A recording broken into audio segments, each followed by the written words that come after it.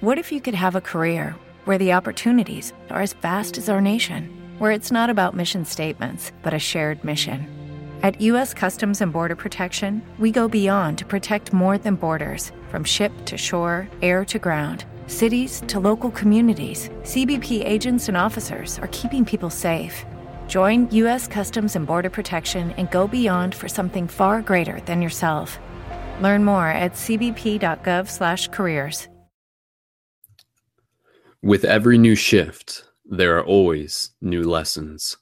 Aloha, shifters, dreamers, co-creators of this beautiful holographic matrix. My name is Brendan, and you're tuned in live once again for another Paradigm Shift Team Building Hangout, broadcasted live, whether or not you're tuned into it live.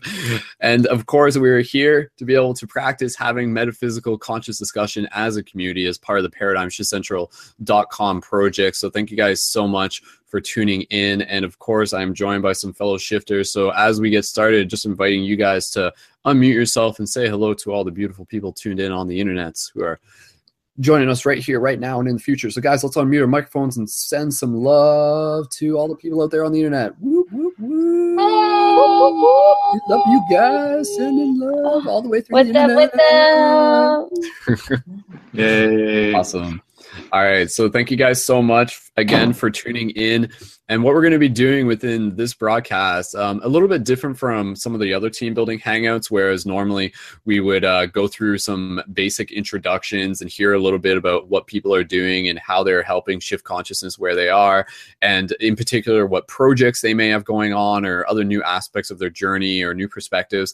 We're going to take a moment to get into the discussion that is obviously relevant and prevalent within a lot of the collective hive mind right now. And that is, of course, related to the current and recent shifts of the political spectrum, but also just like how that ties in with the bigger shift in consciousness. So at the time of this election, we are on November 10th, and it's only a couple days after the election in America, which happened on November 8th. And of course, there is a lot of stuff that happened there, and we're going to be talking about that, and not so much just getting like caught up in the drama, but kind of taking a moment to step back and look at the bigger picture and be like, okay, what are the good things out of this? How can this like help us transform even more? How can this like help bring more light into this world by, in some ways, like helping us see some of the darkness that is more present? So we'll explore some of those ideas as we go. And again, just as a general introduction for those of you who may be new, ParadigmShiftCentral.com is a real-world interactive game to help shift consciousness. And in addition to being a platform for conscious media and conscious co-creators, it is about building a global team of shifters, people who are intentionally helping shift consciousness where they are, and also with the intention of helping create physical paradigm shift communities. So through this project, we are helping inspire people to choose to be the change that they wish to see, and encouraging them to help create conscious communities, to build the tribe where they are, to help people continue to grow, to help build those connections, and evidently to be able to help shift consciousness through those simple yet effective means. So the little things make the big difference. So for more information, you can check out at ParadigmShiftCentral.com. And yeah, that's pretty much the gist of it. And as we get rolling with this, if you guys have questions, please feel free to ask. For those of you in the YouTube and those of you on the live chat, we'll keep an eye on that. So with that said, we're going to open up this discussion. And right now we have Anne, we have Ashley, we have Jeremy, and we have Michael. And if more people want to join, you can find the links through the info in the YouTube, and please feel free to do so. And anybody's welcome to join. And again, reminder that this is about team building as much as it is also about practice, and really just giving a chance for consciousness to be able to express itself through us who are here in this moment. So let's check in with ourselves, consciousness. So before we even do that, let's literally just take a moment of oneness. That's kind of the term that I've kind of been using. But what I mean by that is literally just like 10 seconds of silence and just connecting with our breath. So without me even saying anything, just close your eyes and just connect with your breath for 10 seconds as we get ready to go into this. So go ahead.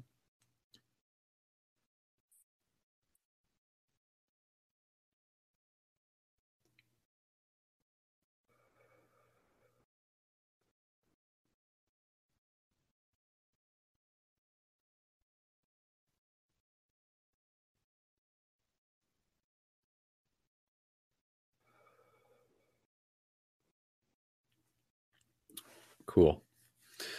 All right. So I think it's very, again, as we get into this topic, it's a good thing to just do that, to take a moment to align ourselves, and maybe we'll continue to do that throughout the broadcast as need be. But with that said, let's open up the discussion, and I'd love to be able to hear from you guys on just the general thoughts that you have of what this means for the bigger world, the recent election of Trump, and the fact that it's got people so riled up, yet it in itself is evidently, as I kind of mentioned in a little post, it's a very interesting scenario. It's one of those things that I wrote about, and I said, like, it is within the darkest nights that we learn to shine, that we are called to shine a brighter light. And through this scenario of quote unquote, like all this like badness of it, there's also a lot of good, and there's also a lot of potential for transformation. So let's brainstorm and see what we can think about within this scenario. So with that said, I'll invite whoever really wants to go first, and we'll just kind of popcorn style go around with the talking stick.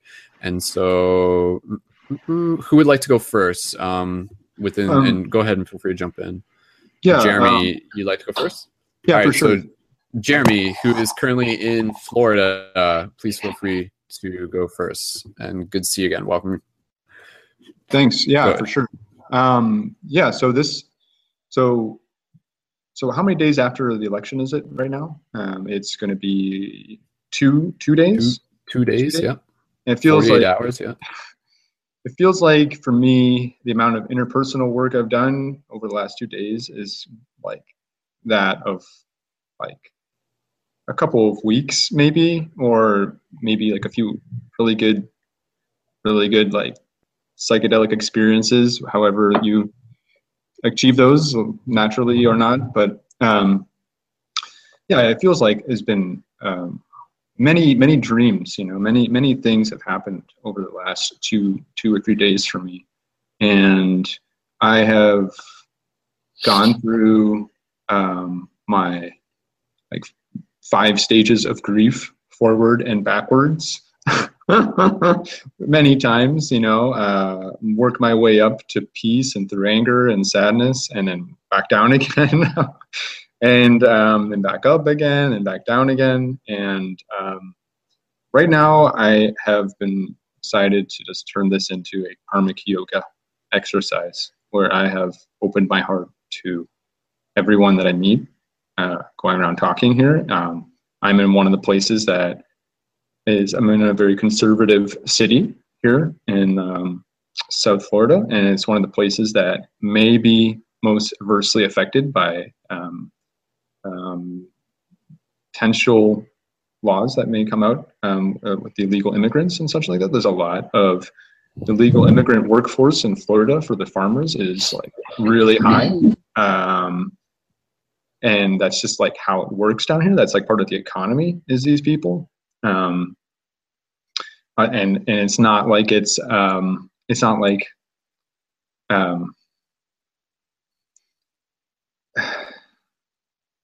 it's not like this could be any scarier, really, for the potential downside for me being right here. I before the election, I did pretty much everything I could to make sure that Trump did not get in. I was very pro Bernie, and actually I was very sad when Hillary Clinton got the nomination, because I was such a Bernie fan. It's not that I hated Hillary, but it's just that I really like Bernie. So I have something I can relate to with pretty much anyone that jumps in for me. So I have developed, as part of this karmic yoga practice of going out and talking to everyone right now, a intro line where I can maintain my loving peacefulness to whoever I contact by having something that I can relate to. That's to anyone, whether they're one of these people who, no matter who they voted for or where they are, I have something that I've already really confirmed inside of me that I can agree with on them. So I'm meeting people in this halfway zone, and I've had conversations with probably like a dozen different people now, just on the streets, just going around talking to them with my dog or whoever, and walking my dog. And I've talked to a lot of Trump supporters, people who had voted, or people who voted for Trump. I'm not sure if you can call a lot of these people Trump supporters. A lot of them people are voted for Trump because they didn't like Hillary or they have some other reason. And I have learned that there's no place for prejudice, really. Like I know about that that's my politics. That's my political position. And I'm really taking that to the next level right now for me. And I have decided to remove my prejudice of prejudiced people. I'm rather than approaching them with this, gleeful stare in my eye, being like, oh my God, I can't stand this person, which is true. I've gone through a lot of my venting and anger. I've had very angry moments online right when the election ended and stuff and different things. Before the election, I had moments of anger. So I've gotten to vent a lot of that, but I've decided to give up on that anger entirely, and to just move past that. And not that anger is wrong. And that's actually the thing rather than labeling the anger as wrong and then going out there and being peaceful with everyone, then you find someone who's angry and they get angry at them. That's where I was at before, right? Is just moving past that anger entirely and just really meeting people wherever they're at, wherever their understanding is, where were they 5 seconds before I started talking to them, right? And so you have to be intuitive about it, right? You can't just be smiley and like a TV reporter go up to anyone and be like, oh, what do you think? Like that. So that's not what this is. This is a shamanic, mystical work of the heart, but it's also very practical and real, and no one would, but me, probably who I've talked to, thinks about it that way. Because in the mystical side of it is before I approach the person and talk with them, I have felt them out energetically and emotionally. And I figured out whether I want to talk to that person, So, and I'm really working on my energy body, sort of say my ability to sense where people are at before I even talk with them. And I try to find someone who is already sort of at peace, in some way, some way that they're already, that feels good enough to go know why they feel neutral or good or fine or just normal, right? And I just go up to them and I start talking to them, and then just kind of like happy, talking something, my dog or whatever they're doing, or maybe I'll just jump right into politics, or maybe I'll just open it with, did you vote for Trump? Like that's that can be a little bit, that can be, even such a simple question can disturb people, right? So really sensitive. And then just finding out where they're at, and I ultimately have asked each one of them where they stand, what just happened. And I've talked to more Trump supporters than I have not, right? People that are not Trump supporters. And I guess I'll just leave it at that, but I've been learning a new way to be, or been learning this again, right? I guess again, like those 5 stages of grief, I went through. I forget I don't actually know what the 5 stages of grief are. I should probably have looked at before I reference it. It's the sadness, anger, apathy, It's usually anger, denial. Maybe Michael might actually. I'm going to look this up because I think that's actually a really interesting thing that you're talking about there, Jeremy. And again, I'd love to hear your guys' thoughts on this, Michael and Anne and Ashley and anybody else. Sure. But like the idea of at least just recognizing that with like an event of this magnitude, that there actually is a degree of grief that a lot of people are experiencing right now, and just to be able to acknowledge that as a very natural part of the process is, I think, a good way of just being able to like move through it, move beyond it, rise above it, kind of thing. So just again, 5 stages of grief. The 5 stages of grief, for those of you who may not be familiar, are just literally the 5 stages, an example of 5 stages that people commonly go through, either when dealing with things related to death or loss or really anything. But it was first proposed in a book by Elizabeth Kubler-Ross in 1969 on death and dying. And so the 5 stages of grief in this one are denial and isolation. That's one. And then anger, bargaining, depression, and acceptance. So yeah, again, I think that's like a very real thing that we are seeing, where a lot of people are, relative to the Trump thing, you know, just again, because it's so, for a lot of people, it means something. It means something so much. And I guess that's what we'll talk about. What does it mean, right? But yeah, it's, a lot of people were seeing that. The denial, the anger. And right now, a majority of the population seems to be stuck in the anger stage. Yet, I think through the process of being able to move through acceptance, that is like when we're able to sort of transmute the situation to be able to start finding the good in it. Now, I just want to be able to pass over to Michael, because Michael, you actually did a broadcast, Michael Brazel, you did a broadcast last night, and you were talking a bit about this. And I just want to give you a chance to reiterate. And then from there, anybody else, just feel free to jump in. But Michael, if you don't mind, I'd just be curious to hear what are some like general thoughts that you have on what like this election means and what it kind of means for the bigger picture and how we can learn from it, or anything related like that. So go ahead, Michael.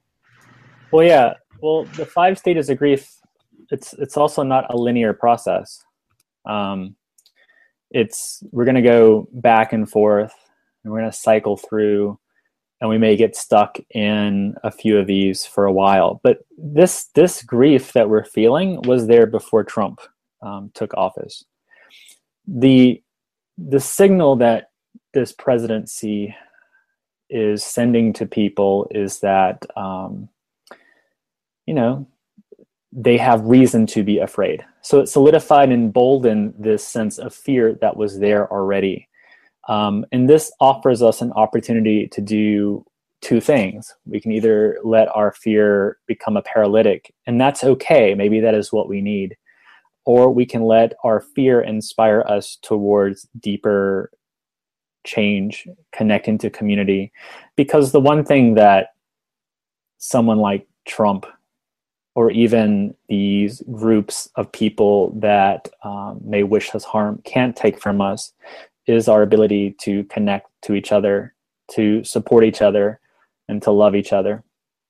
And I think that's where the bigger work has to happen. Racism was there before Trump took office. Xenophobia, misogyny, homophobia, all of these things were there before Trump was there. This is offering us an opportunity to take a look at these issues. And now that the spotlight is on the systems, we can then begin to dismantle those systems. It's when those systems are hidden that we don't get the opportunity to do the real work that it takes to dismantle them. And now we have an opportunity to do that deeper, more effective work. And I don't think this anger is going to go anywhere anytime soon. And I don't think it has to. There's this assumption that people don't need to be angry. But suppressed anger becomes toxic, and it becomes dangerous. When we repress our grief, that can cause deep toxicity in the body, but it can cause deep toxicity within communities. And on the other side, you have people saying, well, get over it, don't protest. And that adds, some gasoline to the fire, right? Because this is a natural process that we're going through, expressing ourselves, expressing our hurt, expressing our fear. And for many people, those fears are valid, because if you look at what he said that he would be doing in the first 100 days, he's pretty much said, I'm justifying your fear. And we have to let people feel what they're going to feel. But that fear and that anger can inspire us to continue to create community, to hold accountable our leadership to do the right thing, even in the face of this presidency. There's always options, but people have to feel what they're going to feel. They have to be allowed to experience these emotions, sensations. Their fears are valid. So when we don't want to dismiss the fact that people are getting angry. There's a 6th, when we do the 5 stages, I add a 6th one. And the 6th one is integration. Now that I've gone through many of these processes back and forth, how do I take that and then allow it to inspire new direction, new growth, or transformation for myself? But I always suggest people print out the 5 stages and put them in your journal. It's a good idea to know where you are in your process, to allow yourself to feel and to give yourself permission to experience what needs to be experienced in that space. I've talked to Trump supporters, I've talked to Hillary supporters, I've talked to Bernie supporters. Everyone's really upset for different reasons right now. And this is natural. We become reactive after big transition happens. All change moving towards positivity begins with upheaval. And that's what we're experiencing now. We're reactive. We're moving through the emotions very quickly, and we're trying to direct it somewhere. So we're going to see a lot of this. But my hope is that we can support each other as we move through all of this stuff. That's why it's important for communities, spiritual teachers and leaders to come out and say, look, feel what you're feeling, do what needs to be done, but remember to take care of yourself and to take care of each other in this process, because that is the only way we're going to build the bridges that will allow us to have movement that creates positive change beyond this. Because we really don't know what's going to happen next. We can make assumptions. We can forecast because we know what's been said, but really don't know what's going to happen next. We have to leave room for possibility. But still, there is justifiable fear. If you read some of the things you're seeing online, there's already been violence. This is part of that shift and transition. But we just have to answer the invitation to love more deeply and to hold accountable. For instance, when I'm having discussions with people who support Trump, as a teacher, it's not my job to placate and to coddle. My job is to point at, these are the things that he's supporting. Let's have dialogue around those things so I know where you stand. And if you have questions, let's dialogue around those things so that we can find common ground so that we can move and take steps forward from there. But we have to hold accountable our leadership and each other for these very powerful things that are moving around us. We can't just say, well, the universe will sort it out. We are the universe that gets to sort it out. So we have to take power back and do something more proactive and positive with that power. And it may mean protesting. It may mean getting angry at each other. It may mean cussing, and it may mean just giving each other hugs. But we have to allow ourselves to experience the spectrum, without suppressing. When you suppress and repress, you just get really depressed. So we have to allow ourselves space to feel, to experience, and to do what needs to be done. And it may mean just getting offline for a while, shutting down. Everything's going to be there tomorrow. Self-care has to be essential right now. Yeah, those are some good points for sure. Thank you, Michael. Let's just keep opening up the conversation, and I'll just add in one point just between this and the next person. And again, I kind of said this within my post. Some people, depending on their own spiritual perspective, is if you want to use that term, they kind of have this idea that, quote unquote, everything happens for a reason. And that's kind of them explaining in their own words or in some form of words, the idea that consciousness knows what it's doing. And it's also operating from this non-linear perspective. And if consciousness, again, we've talked about this before, consciousness isn't necessarily here to just be happy. It's here to evolve itself. It's here to evolve consciousness. And sometimes that means making a difficult situation in order to be able to learn from it, sort of thing. And I think there's a lot to be learned from this situation. As Michael said, you can't ignore instead of just pretending that a lot of people in the United States and North America maybe have this built up bigotry, if we want to use that word. Now it's kind of bringing it to the surface, but in the process of doing so, by looking at the fear, by looking at the hate, that's how we transform it. By ignoring it, it just continues to bellow and bellow. And maybe that's kind of what's happened. And now at this point, it's almost like the cauldron's overflowed. But in the process of doing so, now we get the chance to clean up the mess, so to speak. So again, you know, like, how is this, like, if you were the universe playing out this story from a non-linear perspective, what would it, you know, start thinking, what would the purpose of it be?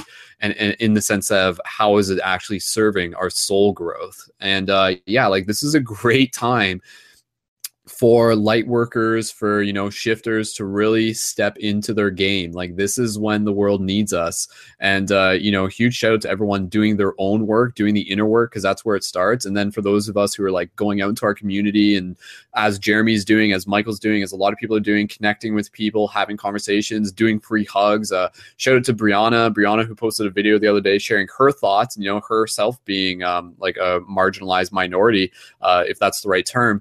She was out there doing free hugs and stuff today, and she was doing free hugs at the pole. So, you know, there's a lot of us out there who are doing the things to be able to really, again, like, alchemize, be social alchemists, help transmute this situation. And literally, we're only 2 days in, but, you know, there's a lot of hope, and the hope comes through like the everyday action. So let's keep passing the talking stick around. And I'm thinking maybe, Anne, I'm going to invite you to jump in, because I know you have to head out soon enough. So Anne, if you'd like to jump in, please feel free to just, you know, practice sharing anything that you would like to share relative to this, and what you want people to maybe keep in mind as well. So Anne, go ahead. Yeah, I'm really glad that, who was it, Michael, that shared last? Was it Michael that shared last? Michael Brazel. Yep. That's yeah. Michael, yeah. I'm really excited that he shared the aspect of repression and social repression, because I feel very, very, very strongly about the fact that I feel that Trump has been elected as a leader, as a guide to our collective shadow in regards to our planet. And I think it's very, very important that we start working at doing not only our inner work, but taking all of those repressed emotions, whether it be frustration or anger, or it's countless things. I can't even count on my fingers themselves, but taking all of those repressions and bringing them to the surface. And it's almost as if I look at it, I was talking to Jeremy earlier, as an aspect of humanity's cleansing.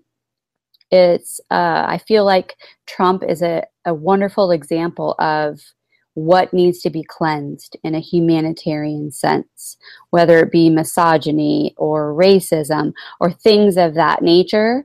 I think those are things that need to be risen to the surface and looked at and cleansed and transformed.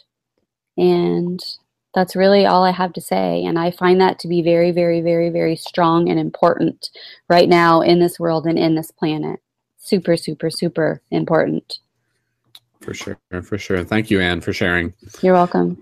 One thing that just came to mind, and I mean, this isn't a new idea, but, you know, I just want to be able to put it out there and get your guys' thoughts on it. The idea of, like, in order to sort of rise above this scenario, is it the right, like, I'm just thinking, you know, like, what's the better thing? Should we be hating Trump, or should we be loving him? And what I mean loving him is like holding a space for compassion for his own transformation. Because, I mean, who knows, guys? Like, who knows? Like, I mean, Trump is an intelligent person. Like, we can say that, like, without having to get into specifics about whether or not we believe with his world views and stuff. I mean, maybe intelligent isn't the right word, because, you know, whatever. But I'm just kind of curious, you know, like, is there the possibility that, like, we may see some sort of transformation within Trump? And by us holding compassion and in some ways forgiveness, I feel that is like what allows people to go through that transformation. And this kind of goes into like stuff I'm thinking about beyond just Trump, you know, like, say, for example, if there's like a criminal who commits a crime, and then for the rest of his life, people hate him and hate him and hate him and hate him. And yet it's not till one person comes up to him and says, like, hey, you know what? Like, I forgive you. I love you. And even just that one person may be enough for him to be like, oh my God, like, what? Like, nobody said that to me before. But that may be the like give them that switch or that courage that allows them to go through their own transformation of like being able to forgive themselves and maybe being able to like rise above their demons. It's kind of like this, and I'll just say this because I want to be able to talk about like Doctor Strange at some point within this broadcast to a degree without giving away spoilers. One of the quotes within Doctor Strange that's relative to this is the idea that the ancient one says this, and she says, we never lose our demons. We only learn to live above them. And I think that's kind of like an interesting thing, right? Like everybody's got demons, Trump's got demons and stuff like that. But again, what do you guys think about the idea of like from a deeper place in our heart? How do you guys feel about the idea of for like holding compassion for Trump and Trump supporters and for the fact that we're all human and we're all trying to like, you know, do what we can and stuff like that? What do you guys think about that? Can you guys do that? Can you guys find compassion in your heart for Trump? And how important do you feel that is within the bigger story that we're living right now? And so if anybody wants to jump in on that, please feel free. And I will. Michael, go ahead, Michael. Yep. I think there's assumption we have to rise above. We don't have to. We can hate him if that's what we need to heal. You know, if we need to be angry, I am by no means a pacifist. You know, I feel that I can use my words to hold accountable. Justice is also a way of holding people accountable for the things they say. I think there is always room for people. Like I'm sure Hitler, you know, loved someone at some point, but my compassion doesn't embrace the fact that he murdered so many people, right? I can hold compassion for him and not his actions. I can love him and not his actions. I don't necessarily have to express that love. My love for him may be holding him accountable for the things he said and the fear he's causing and the disruption he is bringing to so many lives. That may be the way I choose to love him. Maybe my love for him comes out in a protest because, you know, everyone has the capacity to change, but we have to be honest with what we're witnessing. We have to look at the entire narrative. We can't just slice Trump out of the entire narrative that's playing out. Because on the same token, I have to also hold compassion for the people that he's against, you know? So we're walking this line, we're trying to hold compassion for the people who are now inciting violence on LGBT or marginalized communities. It takes time to get to a place where we can love the people who don't love us back. And that takes work, you know, but it's true. There are people who will dislike you solely because you choose to love somebody or because you choose to identify with the gender that is calling from your soul out.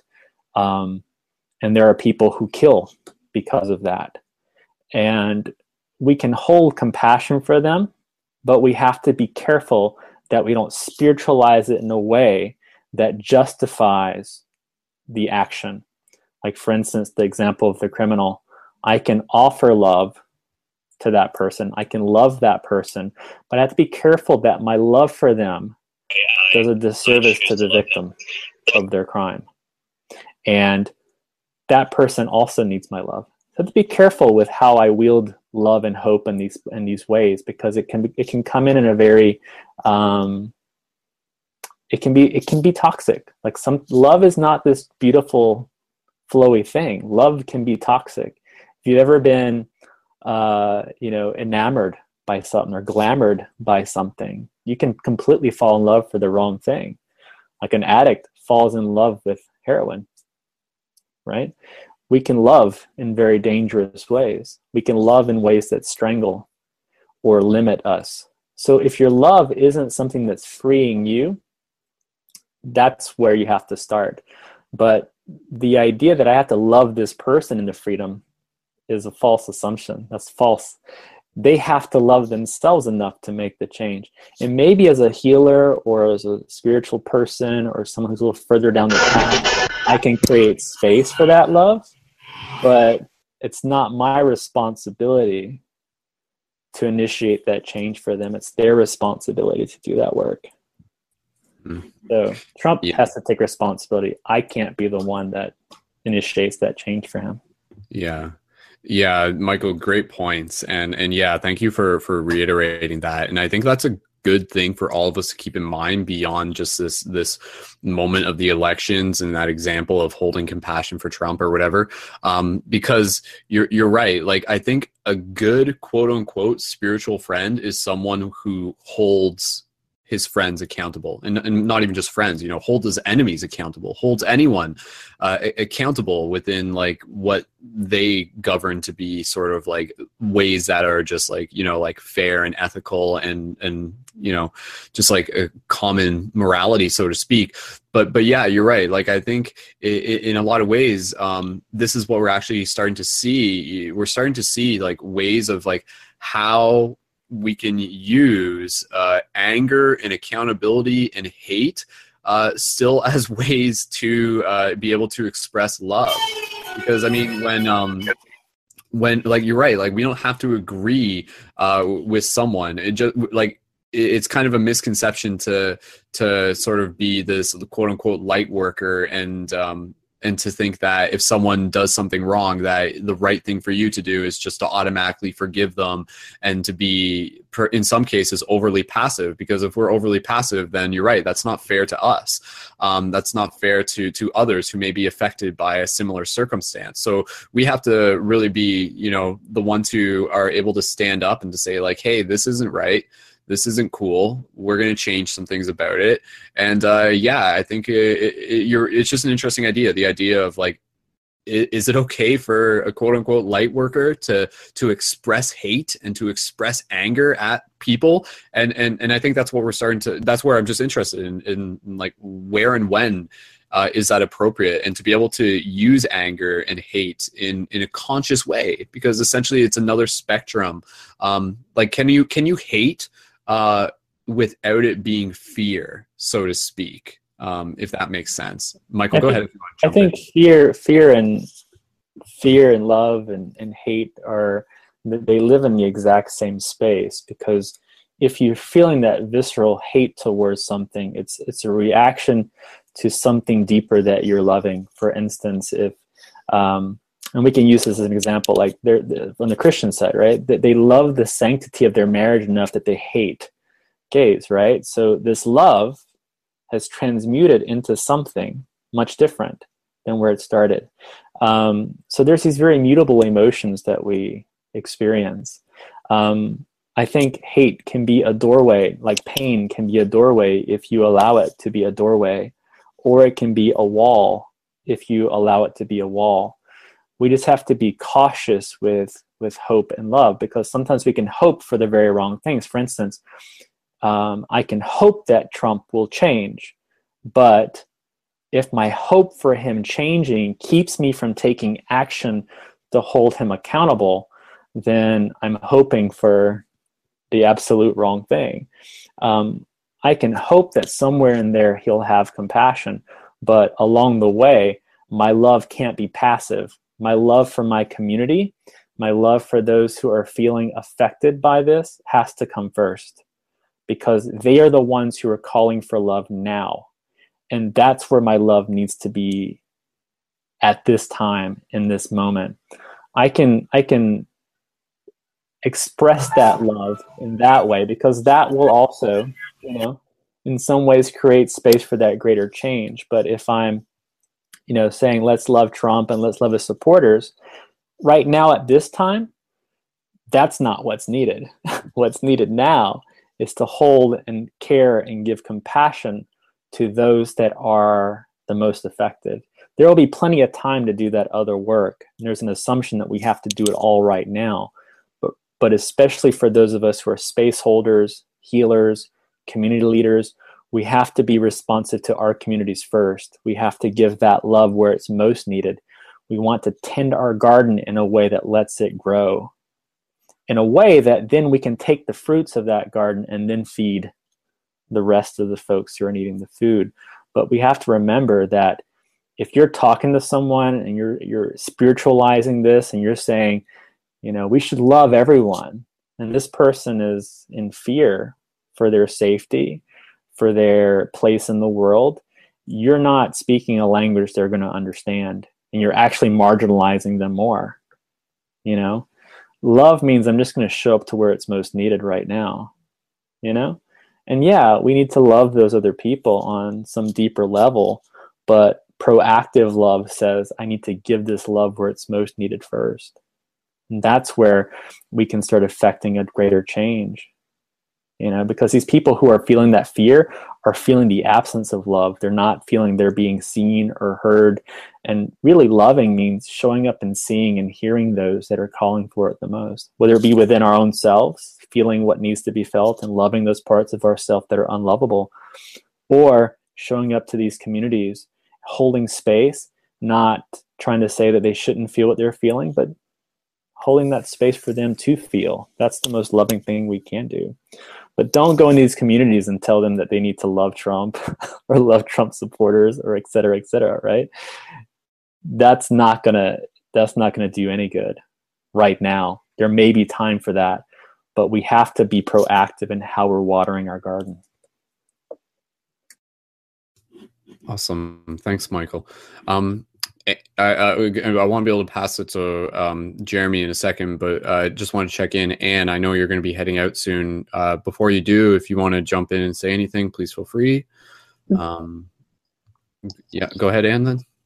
Yeah, so Michael, thank you for all those amazing words and metaphors, if you will. I guess I just want to say that it's different for everybody in regards to where and how you do your work. And I find that so incredibly important.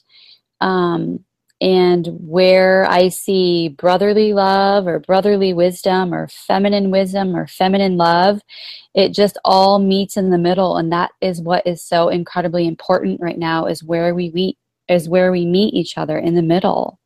You know, we're at a pivotal point in a shift in consciousness right now where we have to, or we need to meet each other in the middle. And to find that middle ground is where our heart center is at. And where our heart center is at is where and when she speaks to us, or he speaks to us, wherever and however you want to phrase that. And it's just a beautiful thing, and you'll feel it. You know, you'll feel it when your heart speaks to you. This is what I need to say. This is what I need to feel. This is what I need to do. And I just feel strongly compelled to say that's where we need to be right now. So much love to all of you. Absolutely. Awesome. Thank you, Anne. And if you're heading out soon, please feel free to just let us know and say farewell. And yeah, I appreciate you being here. So awesome. Okay, guys. Jeremy, I want to be able to pass over to you. We do have a couple other players who recently joined the game, and shout out to Monty and shout out to X. We'll let you guys jump in shortly. But yeah, guys, let's keep bouncing around again. You know, like kind of, I think it's interesting that a lot of people are able to see that, you know, that Trump being elected isn't the end of the world, and that there actually is a lot of good to it. Theoretically, you know, like how is this? It's challenging us, but through that challenge and through that discomfort, that's where we find some very unique and very important growth.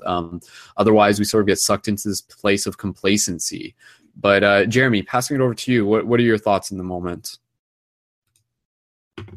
1 second, Jeremy. Okay, go ahead. You're good. Yeah, I was just going to say, I really like what you were saying there, Michael, about active love and using it strategically and kind of feeling out emotionally, intuitively when you need to apply it and where, and knowing when the best time is to go out and to give that active love to other people. And I wanted to make a really nice compliment to that. That's what that at least this is what I've been doing is going out and rather than giving people love, giving them something, just kind of being a receptacle to them, and really meeting them on their grounds, you know, with wherever they're at already. And you don't even have to give them anything. You don't have to. You could sit there and listen to someone and then just, you know, tell them exactly what you think. But actually not giving them something can be really helpful too. Like, don't give them your anger. Just say what you want to say about who they are, but don't use words that. So I'm trying to compliment you here, Michael. By the way, I'm trying to compliment you here. I'm trying to give the passive. I'm trying to give the yin to your yang right now. Because I think you definitely have that down, that yang style. Like going out there and giving that love, and I really appreciate that about you a lot. For me, what my style has been more yin, where I can go up to someone and not give them anything, really. Not give them anything, but just interact with them on this that basic level that's already withstanding at all times around everything and at all times. Just observing them and being completely clear-eyed and not trying to see it from my perspective, but trying to see it from their perspective, right? And approaching every situation like that. Because you'll never know just by looking at someone where they stand on these issues, right? So it can make it more scary. Seeing people that in the street and wondering where do they stand on this, not being able to tell. Maybe by going up to people and just really wondering where they're at from their heart, from within out, within to the out, and not really giving them anything, not giving them any emotions of positivity or giving them any emotions of negativity. Just being like, where are you? Let me become you for a moment, so to say. Like, let me just hear this, where you're at right now, and don't interject at all. Like, don't interject yourself at all, because the thing that you might have to interject would be so painful for them, because it might be a judgment that they're a crazy idiot or something, and that might actually be how you would say it. But when you're with them, don't give them that. Don't give them anything. You don't have to give them anything emotionally or anything. You can just sit there and really just be like, well, like, why do you think this? And next thing after that, right? And continue to ask these questions to these people to the point where you understand it from their perspective, wherever they're at. And then they'll give you the emotional signal intuitively that they're ready to hear what you have to say, because you've got that trust with them, right? And you do have to use your emotions. You do have to be mystical with this. Like, it is a mystical emotional process for sure. It's just is. But that mystical emotional process has to do with navigation for me, how I know when to say something or when not to say something, or when to approach someone. But no, I try. These are the days for me to never give anyone anything emotionally, and not taking anything emotionally from them either, right? I was just getting into a discussion with this Trump supporter who was being really nasty to someone online. And I wasn't allowing that energy to enter into me. I was just trying to show them, I was just trying to see it from their perspective, but also just kind of show them the other person's perspective. I wasn't even taking a part in this thing. I was literally just I was just structurally filling in the information for them without giving emotion and without receiving emotion, right? And then once people give you the signal that they're ready to listen to you, they will, right? And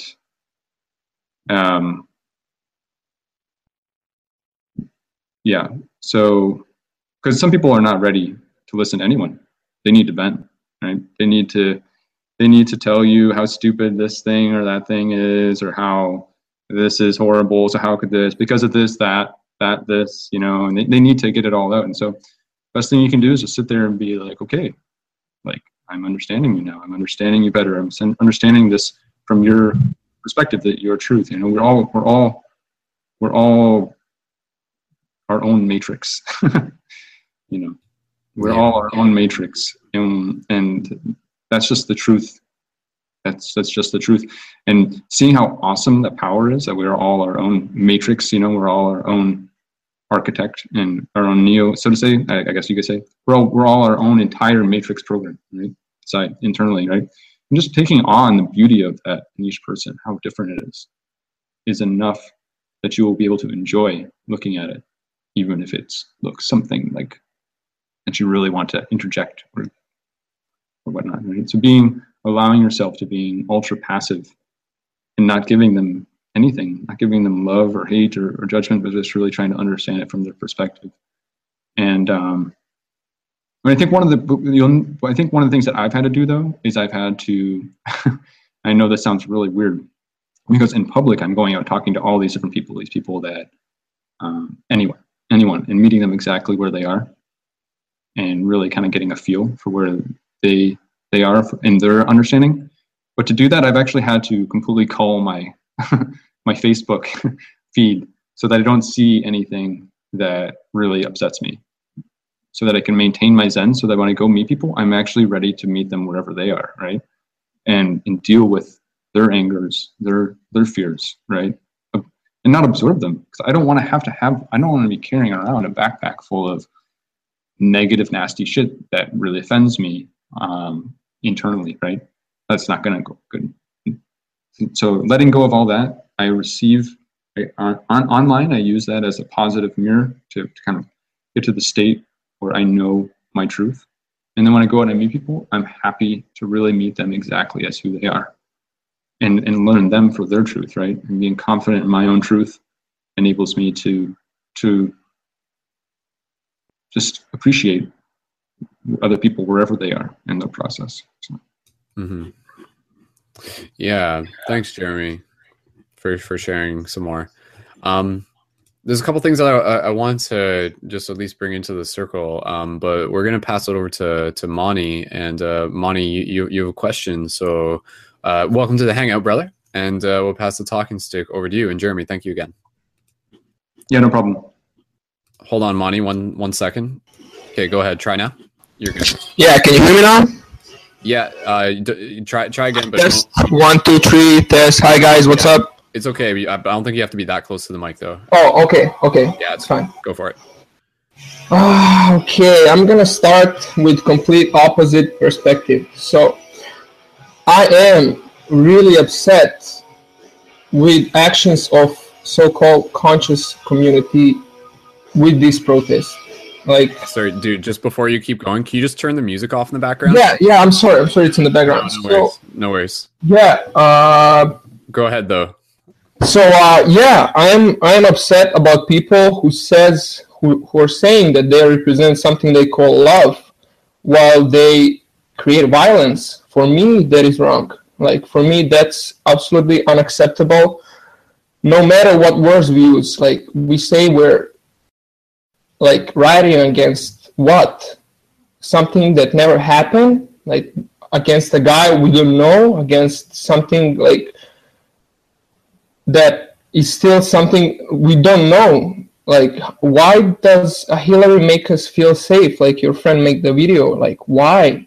Is it like we're waking up from this numbness of our feelings, or just we now finally have a cause to like write against something? Like, what is it a really the right person to write against? That is my question. And I feel like a lot of bullying from people that they're like against the Trump. Like, so people that are against the Trump, I can see, like, if I go to Starbucks or something, people are ashamed to say they voted for Trump.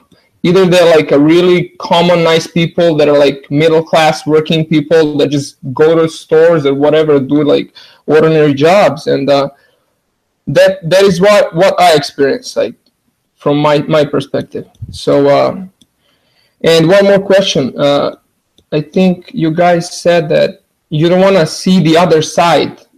Like, what do they have to say? Like, how can we know the truth if we're not objective, if we don't look at both sides? I'm not saying anybody's right here, but I'm just saying that we need to be more objective to make conclusions, like, and not be like manipulated in some sort of really wicked way that we see right now, like writing against what?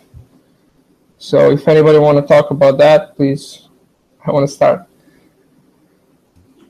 Because I'm really confused. I'm confused and I'm pissed. Seriously, you know, what the hell is going on? Like, you say it's love and peace, and then you go, and I just saw a video, like 5 guys, I don't know, it doesn't matter the skin color, they're beating on a guy, like a senior guy, because he voted for the Trump.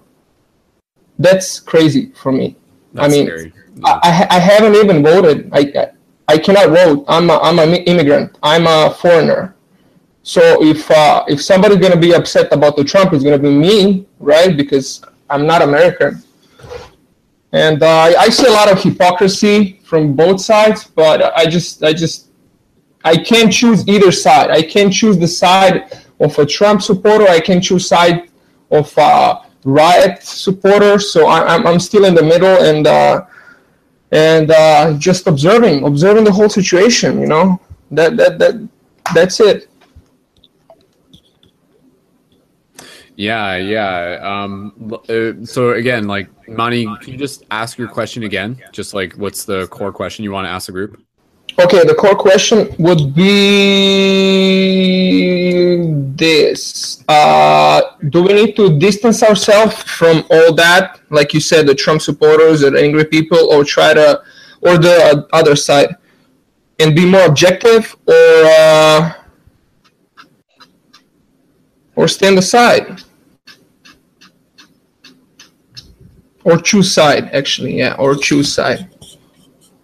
I mean, I guess like one way of thinking about it is like, do we need to pick one side or the other? That's what I'm asking, because I see a lot of people is there a middle ground? bring me into something that I don't want to be a part of. Like, if it's a riot, if it's a riot against what? Against who? Against, I mean, what are we gathering for? Is it the Trump only like awaken us from this numbness? Like, we were numb so much long, and we finally find the boogeyman, and we're now awake, and we're using all this energy, like your friend said, energy of chaos. Like, oh, we are alive. Let's do something now. So yeah, I'm really pissed to see all this, and I don't know. Yeah, I mean, I think, I think for a lot of people, they're having trouble seeing that there are more than two sides. It's either you're with us or you're against us. You're with them or you're with them, sort of thing, you know? It's very polarizing. We're seeing that. But yeah, like, I think, again, you know, just stepping back, and I'm even like kind of reading just some of the stuff in the YouTube chat, and really just kind of, as we continue to go through this discussion, really, I want to just like bring our focus on the idea of like, what is the lesson? What is the lesson that we are learning right now? And what is the best way for us to be able to learn it? And not to say there's one lesson, right? But what are the lessons? And you know what? Like, this isn't a direct answer to your question, Mani. But you know, like, in some ways, like, I'm almost, this is like, it's kind of weird to find the right words, but I'm almost more comfortable with the idea of Trump being president than Hillary being president. And believe me, I don't really even get too much into politics, but my intuition just always sort of gave me this vibe that Hillary was just someone who was like, kind of like untruthful or a liar, or was constantly hiding something, whereas I feel Trump is a little bit more of a guy who will literally say what he's thinking, kind of thing. So like what we would be seeing in Hillary would always sort of be like this like deceitful illusion, whereas with Trump, what you see is what you get, kind of thing. And within that, like, there's a little bit more transparency and stuff. And sorry, this is, and just like even within all this, you know, like, does Trump being president like affect you personally? Like, how does it affect you personally? Does it change who you are? It doesn't necessarily change who you are. It changes your environment. It changes what other people around you are doing, but does it change you? You know, like, do you wake up a different person because Trump is president or whatever? You know, like, we really have to pay attention to what stories we're telling ourselves. A lot of people, you know, they really just invest themselves into the stories of what one president means versus another. Which I think can be like a very kind of disenfranchising thing and a disempowering thing. You're giving your power away to other people to, you know, I think of like the Charlie Chaplin speech, and he's like, you know, like, don't give your power away to brutes who just like want you to like feed you like cattle and treat you like slaves, kind of thing. So are you giving away your power, or like, is this an opportunity to say, like, regardless of who the president is today, like, I am still me. I am still like 100% like a badass individual. And yes, my environment may change, but again, that's like another opportunity for me to like show up. And if your environment's like suddenly now like more hostile, like, shit, like, it may be a little bit crazy, but it's also another chance for you to like really kind of see where you can help, like, again, like transmute fear within our local communities and stuff. It's a very, very, very, very exciting time for light workers, if people want to use that term. And again, those are people who are just generally trying to help shift consciousness.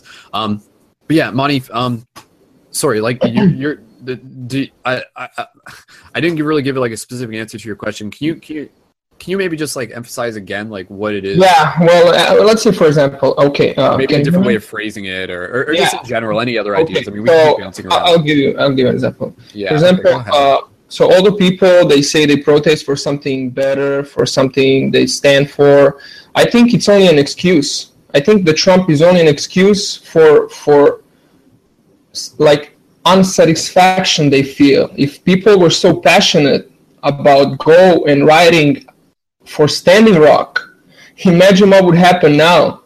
Imagine like all the people that want to riot against Trump, they riot against like, we don't want to, we hold the ground with Standing Rock, like, and yeah, that's why I'm really pissed. I don't want to choose sides, and but I'm really, I don't know, just kind of upset, because from things I see, people use words like love and somebody's taking away something from them while nothing's actually happening. And is it like all in our minds that we constantly looking for like a villain to fight against?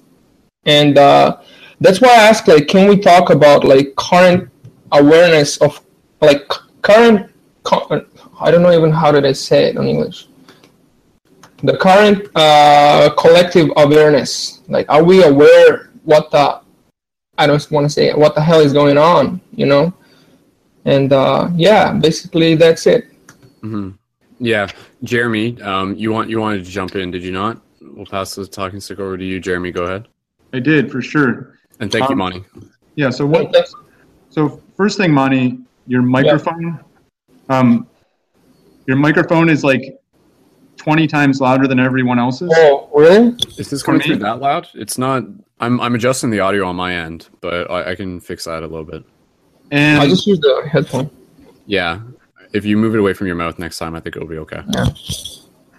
Yeah, so I feel like your audio was like 20, 50 times louder than it should have been, like in my headphones, quite literally like that. No, I can't actually hear you. I can't listen to you talk. No. But did you get the information? It is what is important, my friend.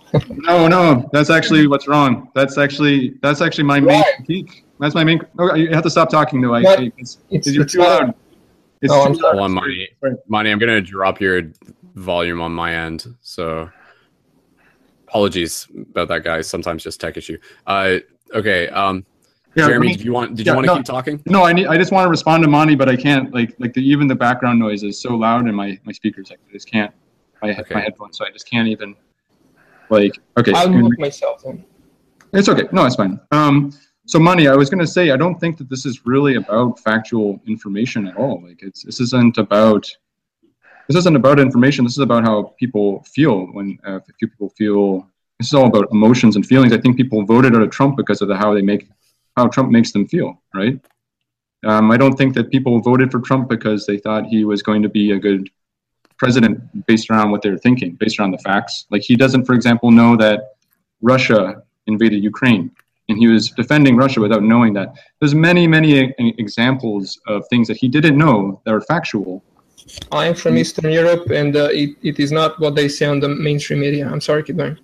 Yeah, no, that's fine. But he didn't know that they had even did that. That's a factual piece of information, right?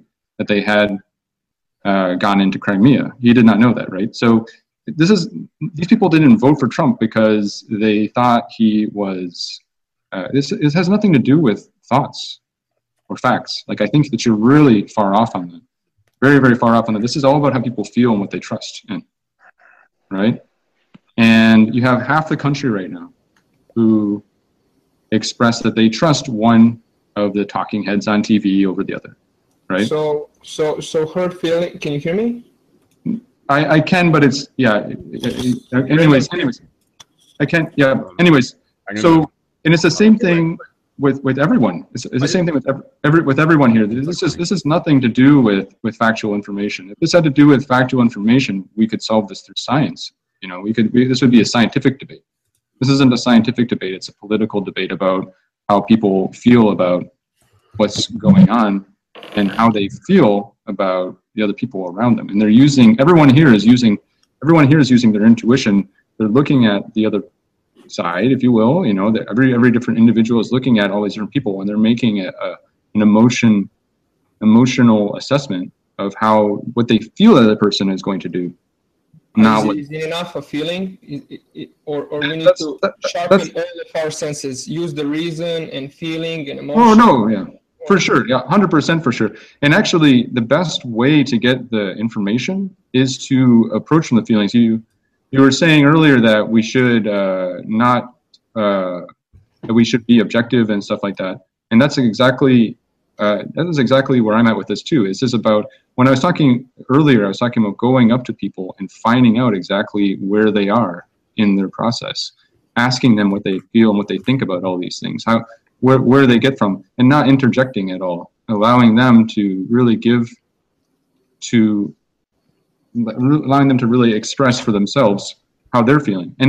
And if we come from a factual sort of perspective on our own side, where there's things that are right and wrong, you're going to never listen or hear anyone that you don't already agree with. You'll never hear any of their sentiments or statements. You have to use your emotions to move into that space with that person, get them to trust you. Just by approaching them with a smile usually works, or a handshake. And then ask them where they're at with these things. Ask them to allow themselves to express where they're at with these things. And this is actually what I see, because I have experience with these peaceful protests. I think the vast majority of these protests have been peaceful.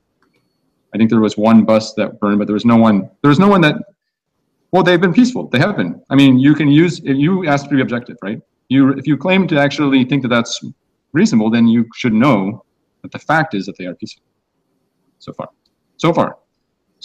But no, why do you do this? Is it because of feelings? It's because you don't feel they're going to be peaceful, right?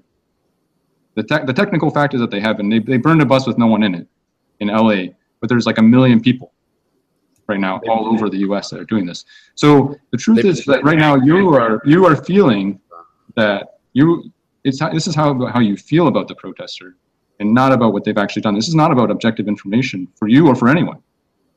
It's not. This is about how we feel about each other and how much we're willing to trust each other. Now, the facts and the reasoning is very important about that.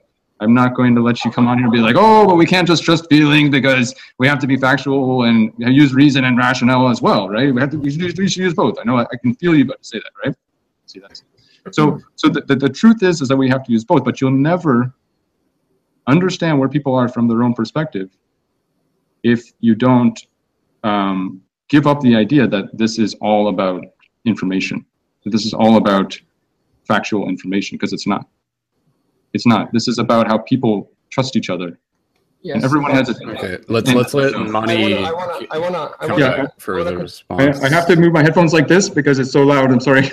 I think it's mostly just your headphones, Jeremy, because I don't think it's as bad on my end. Can I just... Yeah, please. I got it. Okay, go ahead, Mani. I got you covered. So we see the main problem here is, I don't want to say her feelings, but the vocabulary or rhetoric from the Donald Trump. He actually haven't done anything. He haven't done anything except talking the way he talks. Now are the words more or less evil than death and destruction that we could get? And I say that we're going to get a nuclear winter with Hillary Clinton. I'm serious. And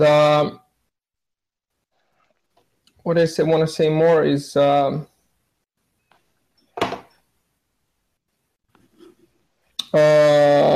if you say feelings, like we need to know how we feel, we want a sweet talk. Like I feel like people want a sweet talk, they want to hear nice things, they want to do all these nice.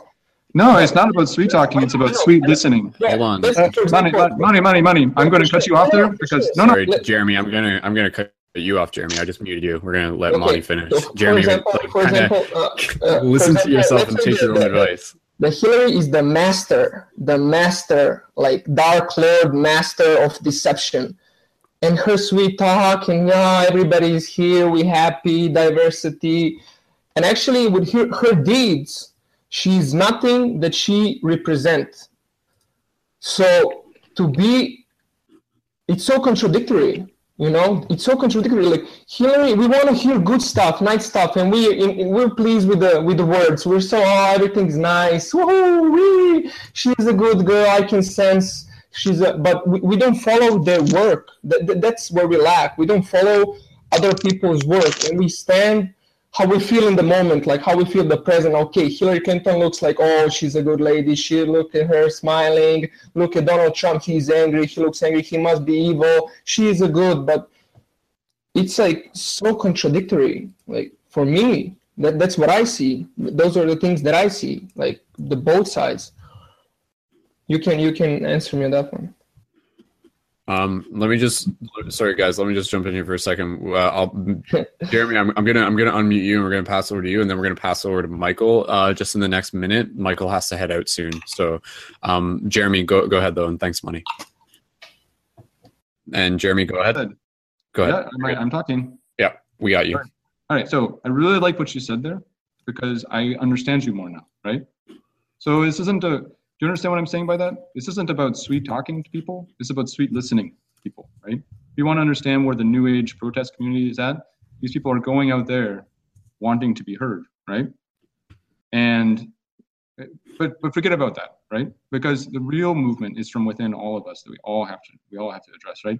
And using these emotions, to understand what other people are thinking, to allow ourselves to just move through and understand. It's not about sweet talk. And I like that you made that criticism. It's not about sweet talk. It's about sweet listening. It's about giving people the kindness and the compassion to understand things from their perspective without interjecting or giving any. And then once they give you a signal, they'll give you a signal, like how you just did right now, that they're ready to hear you. They're ready. Once they feel that they can trust you, they're ready to listen back. Right? But if you bring that space of listening in, if you bring that listening energy to that place, you've already you've set a precedent for real communication. And so I like what you said, using your feelings.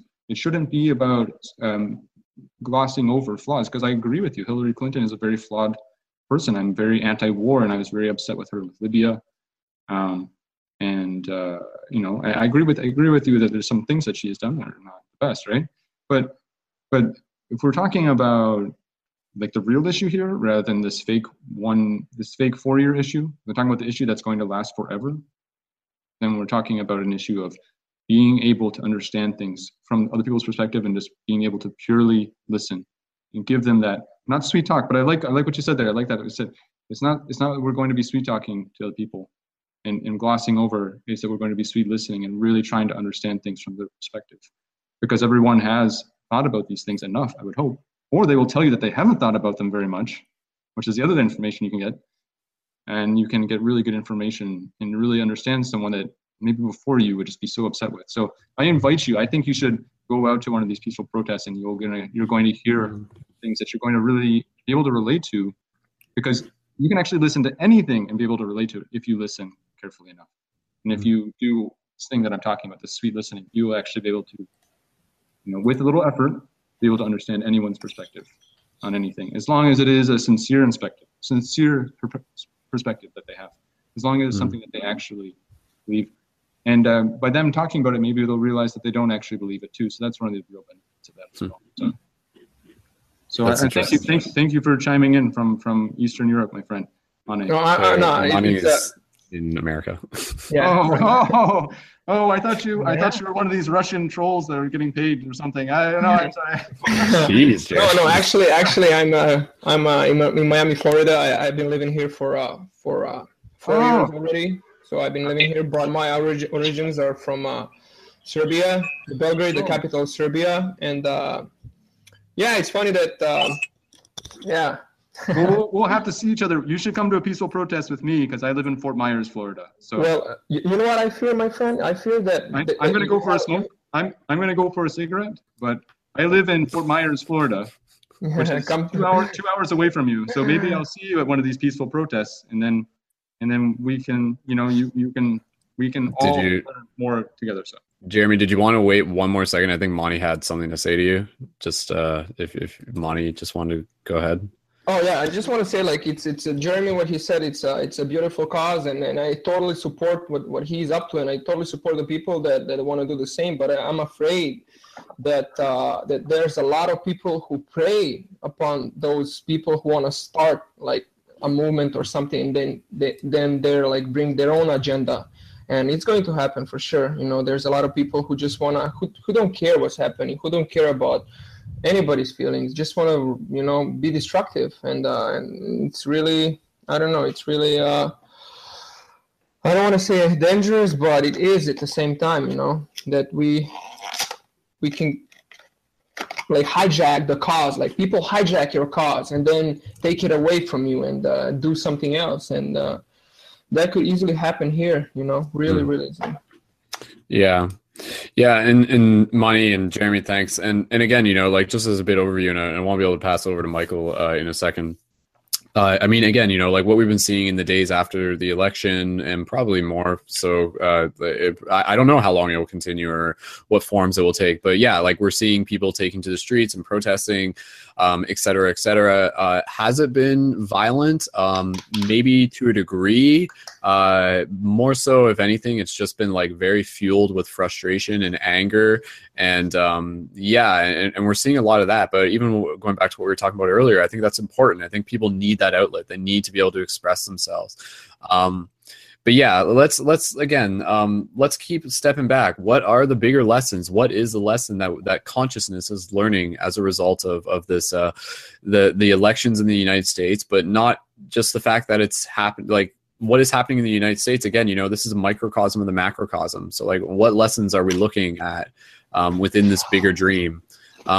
Michael, I want to be able to pass over to you since you're going to be heading out soon. I imagine so. So maybe some final thoughts or things people should be keeping in mind, or any reactions or responses you have. Go ahead, Michael. Yeah, absolutely. So a lot of these protests are, of course, fueled by reactive emotion. There is deep fear.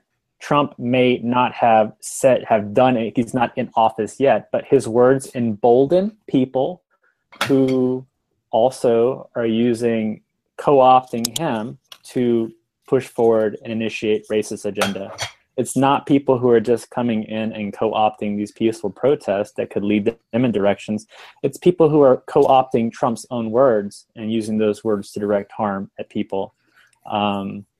Trump has already put forth his 100-day plan, and part of that plan is to take these people who are illegal immigrants here in our country and to ship them out, to disrupt families, to cause harm. Pence has already said things about rolling back gay rights. They've already put on their transition team people who are known for doing this stuff through big organizations, big Christian right organizations that have already caused damage to the gay rights movement in the past. So people's fears are valid. These are not people who are just reacting to react because Trump has been put in office. There are very real things that will affect people in very powerful ways. And it is our job as protesters, as an act of love for those marginalized and disenfranchised communities, to speak up, to step up, and to hold accountable our leadership. Because if we don't put the wrench in the system now and just sit back and say, well, let's just see what he does, when he starts putting these plans into action, that's going to be devastating. And the very fact that he's already started to put members of big oil, big business into his cabinet makes Hillary's connection to Monsanto look like a date to an ice cream parlor. So if we really are worried about the environment. We need to start looking and paying attention to these things also. It's not just about we're reacting because we're upset that Trump's not saying the things we want to hear. It's because Trump has said very real things that he's going to do as president that will impact people like me, a gay man who just got the right to marry, that has now the right to serve in the military. When I was in the military, we didn't have those rights, and we have them now, and they were hard-won victories. People have died. Racism still causes death across the board in this country. I live in South Carolina. I have seen many Ku Klux Klan meetings downtown, not far from where I am. So racism is real. People are directly impacted by what Trump's words have inspired. He's never come out against the racist organizations and groups that are co-opting him. And that's irresponsible as someone who is going to be the leader of our country. David Duke, who was a Grand Master in the Ku Klux Klan, has said that he is celebrating now what Trump will create for him and his people, meaning whites. So there is a problem. And what this election cycle and season has done, especially because of this president-elect, is that now we cannot ignore the systems of oppression. And people are going to riot. They are going to be angry. They are going to take to the streets because we cannot let these things that he is putting into play come into play in a way that's going to cause even more damage.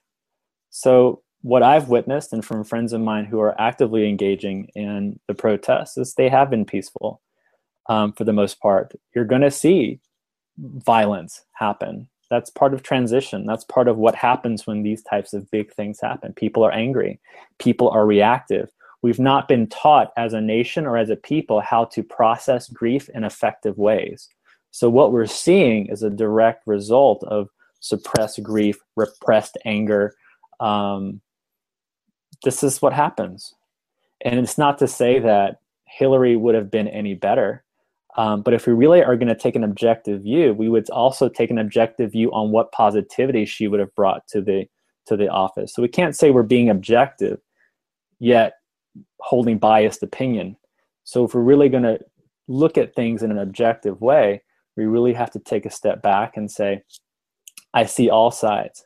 But it's always disparaging when people say we need to take an objective view while at the same time holding opinion about groups that are expressing themselves in the way that they feel most necessary, because we're not seeing it from their perspective. And being objective means being able to see it from their perspective also.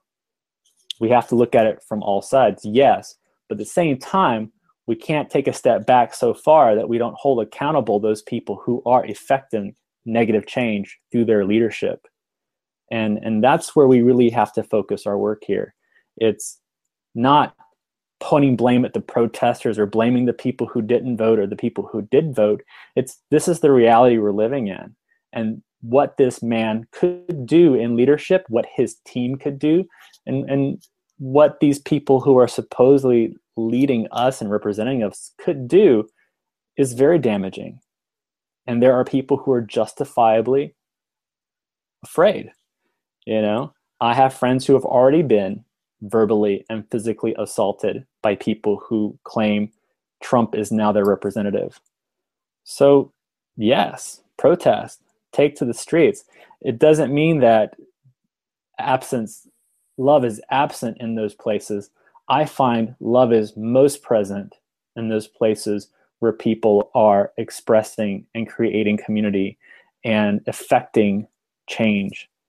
You know, they're not reacting because of, they didn't hear what they wanted to hear. They're reacting because they heard things that move them to protect their communities. And there's a difference. We're not protesting because we don't like Trump. We're protesting because Trump has said very dangerous things and has not recanted any of those things, or has come out against the violence that's being done in his name. And that's the big difference. People weren't doing violence in the name of Hillary. People are doing violence in the name of Trump. And that's a big difference. And that's something that we have to hold accountable moving forward. And that's all I got. Cool, man. Michael, I know, thank you. And again, and I know I presume you're heading out in the next few moments. But if you don't mind, I just wanted to go out on this. From your perspective, where's their hope? Where's the hope? And what are some simple things that people can do to help within like the bigger picture, so to speak, even if that's like some like simple, practical, spiritual practices that you might be able to remind people of? Absolutely. I think, the big thing is to just be informed, don't get distracted by the protests or what Trump's saying. Really do your own research and figure out what needs to happen, for you. Get involved at whatever level is the most appropriate for you. Let yourself be part of the change that's coming. Don't just sit back and think that it's going to be okay. It might, but let's not take any chances. Do self-care. Turn off your computers, turn off the TV, meditate, practice your spiritual tools. Go out and have conversations with people about what they're feeling. The only way we build bridges between hearts is to truly listen to what other people are saying, really listening to their perspective and having dialogue around where we can affect change together. If I understand where you are and you can understand where I am, we can then build a bridge between those two places. But right now, people are going to be reactive on both sides. We're just at the precipice of this. This is where things start. So we are going to see that things are going to get really difficult before they get better. And I'm seeing some stuff in the comments section that are, they're pretty obtuse statements.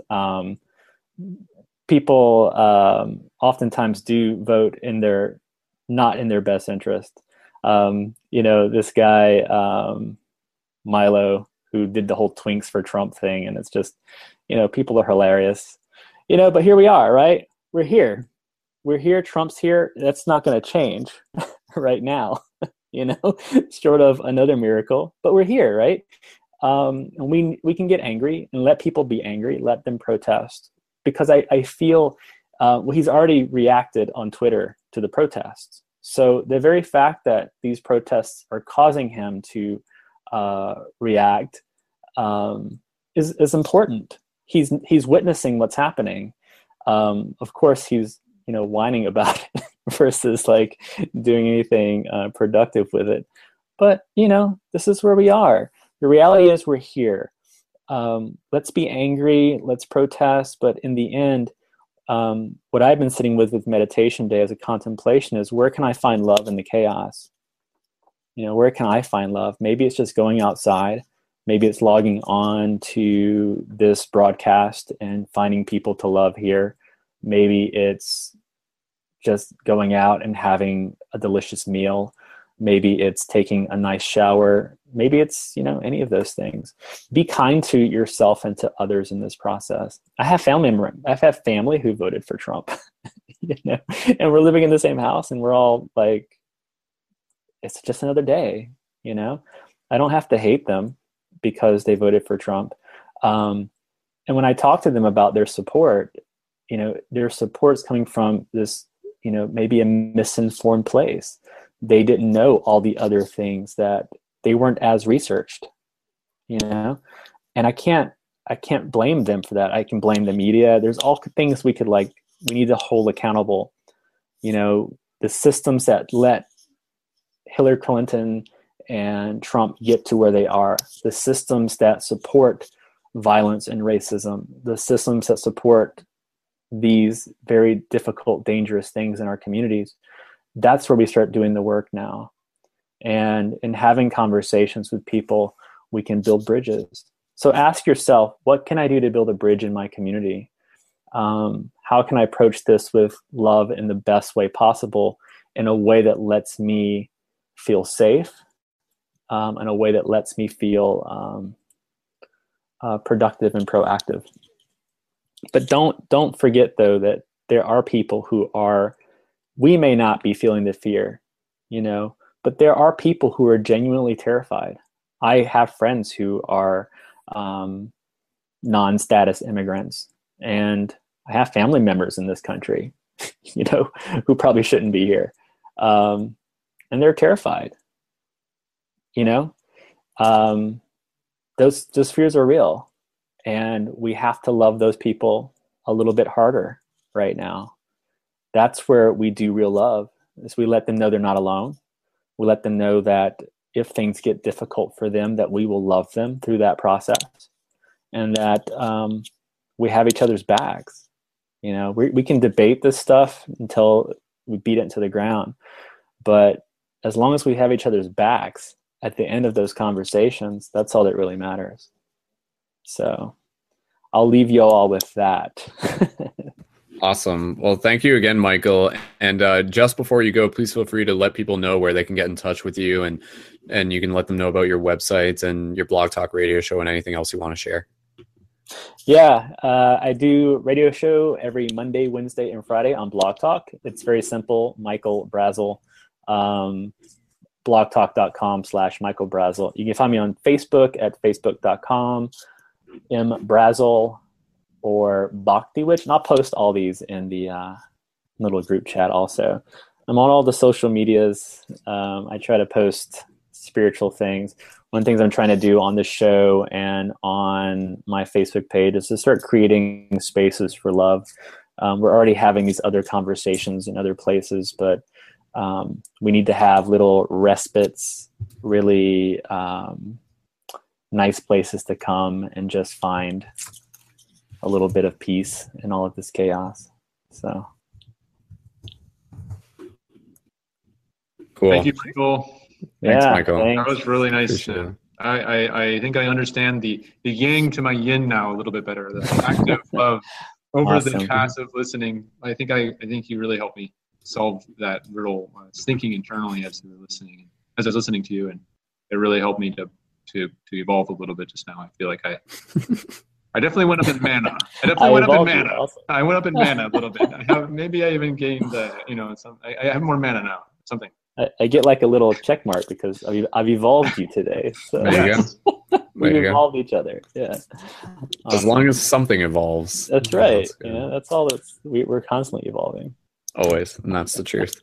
Cool. Michael, before you go, I just want to read, there's just a little blurb that one of our friends actually wrote on Facebook, and I just want to give you a chance to hear it and leave it's a short one. This is from our friend Jam Pants. Some of you may already be familiar with him. Yeah. He was actually in the Journey to Lucidity 2 movie as well. But I'm just going to read real quick. And this is about politics. And this is honestly like one of the very few broadcasts where we actually spend time talking about. But hey, it's a big part of the shift right now.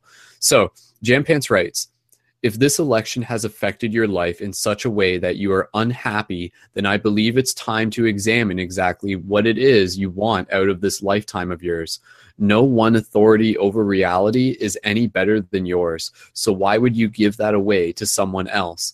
Now your happiness is independent on outside now your happiness is dependent on outside sources, and that in itself will only ever yield pain. You can never guarantee that somebody else will make you happy, that anybody else is obligated to make you happy. The only person who can make you happy really is you. Inner peace is the most precious gift you can give yourself. Stop looking for it in other people. Keep it on, traveler. And so that was a little thing from Jam Pants there. Awesome. There you go. It's true. We attach a lot of how we think we should feel, which is why I think it's important to feel the plenitude of emotions that we're feeling as we are going through this cycle, whatever they may be. Some people are going to be joyful. Some people are going to be angry. And that's okay. All of that's valid, you know, but it's all dependent on what we want it to be in the end. And just right now, it's okay to not worry about that. You know, right now, it's okay just to feel what's being felt. If you're feeling depressed, that's okay. That's part of this process. You know, part of the process of change is letting yourself experience and feel the emotions that come with that change. Otherwise, those emotions will show up in other ways. You know, if I repress what I'm feeling, then when someone does something and I explode, it's because that energy has to go somewhere. Emotional energy needs to move. And if we don't allow it to move in the moment, it will come out in other places. It just always does. So yeah, I think that's incredibly valid at this time. Awesome. Well, Michael, thank you again for joining. And are we saying farewell? Is that it for this show for this time? Yep, that's it. That's it. That's just all. That's all. Jumped on here. It's been a long day. Cool. So. Very much. Awesome, man. Well, tomorrow awaits your presence. So yes. Rest up, and we'll speak with you soon enough. So awesome. See you in the future. Man. Awesome. See you in the future. Right. Much love. Cool. Awesome. Okay, guys, let's keep bouncing around for a little bit more. There's only a few of us in the chat. If anybody else watching this would like to join, please feel free. We have about 7 people watching on YouTube right now. But again, there's always, several hundred people that are going to be tuning into this into the future as well. So shout out to you guys, you time travelers, you. And at the moment we have Ashley, we have Jeremy and Mani, and myself, Brendan, and Michael again, who's just heading out. But Mani had a question, so we'll pass it over to Mani, and I will just say that we're going to aim to wrap up this broadcast maybe within a little bit more than a half hour from now. Whether or not we'll talk a lot about Doctor Strange, I'm not entirely sure. A couple things I'll just mention just in this moment, since we were just in the kind of in between things right here. I just want to be able to give a shout out because in a previous broadcast that we did, some of you may have heard about when we were talking about Standing Rock, and we spent a long time in the broadcast talking about Standing Rock in the admin broadcast. And within that, we were actually talking about some of our friends, Kyle in particular, and Jamie, and how they were going to Standing Rock. And they actually were able to coordinate things with another shifter, Ryan, and they were successfully on their way. And that was Ryan Glantz. And so they're literally on their way to Standing Rock right now. So I just want to give a nice shout out to them, to the idea that we're going to have some shifters on the ground at Standing Rock, and we're going to be able to coordinate some media from their end and possibly get some like interviews and some broadcasts. And so I just want to be able to like send them love, send them a shout out, and send a huge shout out to everybody, all the water protectors at Standing Rock as well. So yeah, there's a lot going on within the bigger picture here between Standing Rock and between the elections. There's a lot to like keep us busy, to keep us on our toes. So I have no doubt about it. This is a very exciting time to be alive right now. And again, I think like just being able to like keep yourself centered is a good way to sort of not get swept up in all the chaos and all the noise. So we want to be able to show up for our community, show up in service to other people. And one of the best ways to do that is kind of like taking those moments for ourselves and really checking in with our responses opposed to just our reactions. It's okay to have reactions, but to be able to like be aware that those reactions are happening in the first place allows us to maybe perhaps it allows us to move beyond them having full control over how we feel in the moment. So instead of just being like, oh my God, I'm so angry, you recognize like, oh my God, I'm feeling angry, and you process it, alchemize it, and then you can kind of continue to move beyond it. So rising above those concepts. So Mani, we're going to pass it over to you. You had a question. Go ahead. Let me just make sure your audio is okay. Yes. Okay. Can you hear me? Yeah, go ahead. Yeah. I just had a small question, but I'm just gonna get it to. I really think that mainstream media succeeded in convincing people that Trump is racist, but in fact, I don't think he's a racist. And we see that the majority of people have a problem with Trump being a racist. So if we can make sure is he or is he not a racist, like, and is he or is he not against LGBT community, and all these things that the people who protest, say they protest against, like our body, our right, or something like that. I only know that he is against abortion. I don't know if he's against LGBT or any other race, but I do have I really think that it's really hypocritical to say that, to blame it on Trump, like it happened. It became a violent. It became a violent. Like, people are bullying other people who support Trump, physically, emotionally, verbally. They're literally bullying people. You cannot say that you support Trump. They don't want to connect with you in any other way. Like, why are you supporting and what like that? No, it's completely bullying. Like, it's a shame. Like, shaming people for voting for Trump. So, and I find it really hypocritical for people to say that protesters are there for because of Trump. Okay, because of Trump. And at the end of the day, they're going to blame the Trump if something happens like a violence. So I think it's really hypocritical, and that's it. I would just like to respond that you are uninformed. So you need to continue to inform yourself. No, I'm really, really informed. Really, but both sides. Really, both sides. I'm really objective.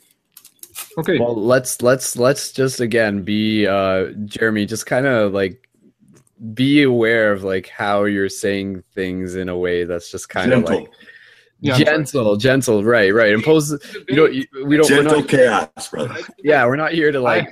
I love money. Each other down, right? So instead of Jeremy, think of another way how you could have said that, and if there's anything else you want to say. But I mean, I'm like, I guess that's on the idea of whether or not Trump is like a racist or whatever. But it's interesting because I literally just saw a post on another friend's feed, and he was just like, it was literally about that. And he was like, I'm really interested. A lot of people are talking about how Trump is a racist. Yet where did they hear that from? They heard it from the media, the same media that's spinning all these other stories.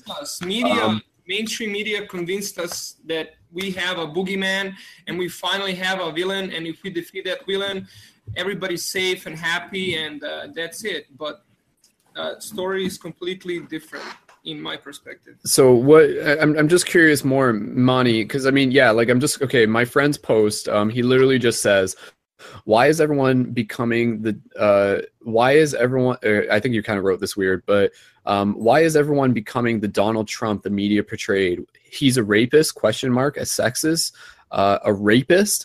Everyone think quickly. How have they learned about that? Media told you, your cell phones, your TVs, your Facebook, anyways, but yeah, Mani, I'm just, and again, like, this is generally, I'm just curious as to where you're coming from, just again, so we can get some more understanding. I'm just objective. I want to be objective. I want to be so precise when we saying things. Are we completely sure what we are saying? So I don't want to choose side. I want to, when we speak, that our words be sharp as a sword, but in a truth. We don't use the words to gain our own, let's say, agenda. Is it like a conscious community? If we have our own agenda, so we want to ride a Hillary so we can get our own agenda, or we're going to ride the Trump protester and say all these things, are they true? Like, is it truth? Like, if I'm going to fight, I'm going to fight with the truth. So that is my answer. So what can you just confirm, like, what to you makes you like make a statement like that to say that like Trump is not a racist? And I'm not arguing. I'm just literally trying to understand. Because again, I'm just trying to get a better understanding. Like, to you, like, how is Trump not a racist? Because I haven't received any information from Donald Trump that he's a racist. But is it possible that you just haven't heard him be racist? So just because you haven't personally heard him be racist, does that make him not racist, or does that just mean you haven't heard him be racist? No, most of the talks that the politician talks is a political talk. So I don't know how to explain, but I don't know how to deliver this to you. I've heard him be like, I was just, yeah, I've heard him be very, very rude to people, to immigrants and to minorities. You know, I mean, the whole building a wall across Mexico to me has this very racist undertone in a lot of ways, but you don't think so, or what do you think?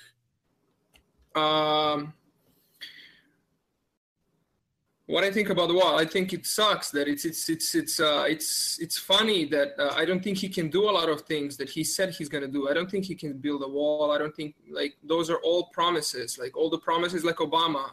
Obama got he got a Nobel's Peace Prize. How bizarre! The guy who got elected and got a Nobel Peace Prize for a speech. That's so bizarre to me. So after his 8 years, we only saw death and destruction. So how bizarre! I wanna look at the deeds of people more than what their statements are. So after deeds, I'm gonna judge you, but before deeds and words, I cannot judge you. You know. Okay. All right. I think Gentle Chaos. If you want to jump in, and is it Dave? Am I remembering that correctly? Is that correct? Go. Yeah. Okay. Cool. Okay. So Dave, welcome back, and go ahead if any responses or anything else you want to take this conversation. I mean, you hit it when you said that, you know, the beingness is someone racist or not? You know, my dad will sit and tell you he's not racist, and me knowing him, I know what he talks about. I know what he not only talks about. I can see when he watches TV, I can see something, because he's a big mainstream media guy, pumps it into him. That's what he's terminally ill, so he sits in a chair and watches mainstream media all day long. And I can sit and watch him when a story comes up, because, you know, the media puts stories together. Programming, they put it together to do exactly what they call it, and it's programming. And they'll show stories with some uneducated person, and it was an uneducated African-American girl who grew up in, she had 4 kids, lives a very tough life. And that's all she's ever known. And I can watch my dad watch her, and the anger he has, and he'll say things such as, they arrested her for not mowing her grass.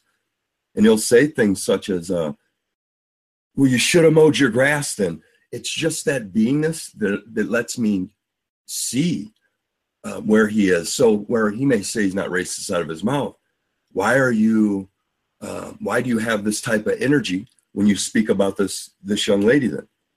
You can say you're racist, then you have a very hateful energy towards her, you know. And so I've seen that in Trump as well. Whether he's a racist, I don't know. You know, tomato.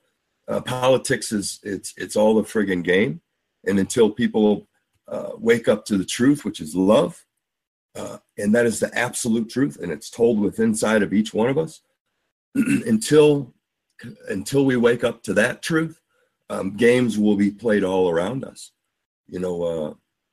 And so really it's just a matter for me was just going into my heart and going into that place. That place was inside of here that tells the truth, and it's love.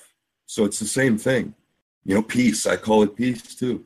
That place has never lied to me. It's only been this place right here that's told me lies, you know. And so, you know, like sitting practice is one of the most important things, because, well, for me, because it allowed me to see all this stuff that I'm seeing now.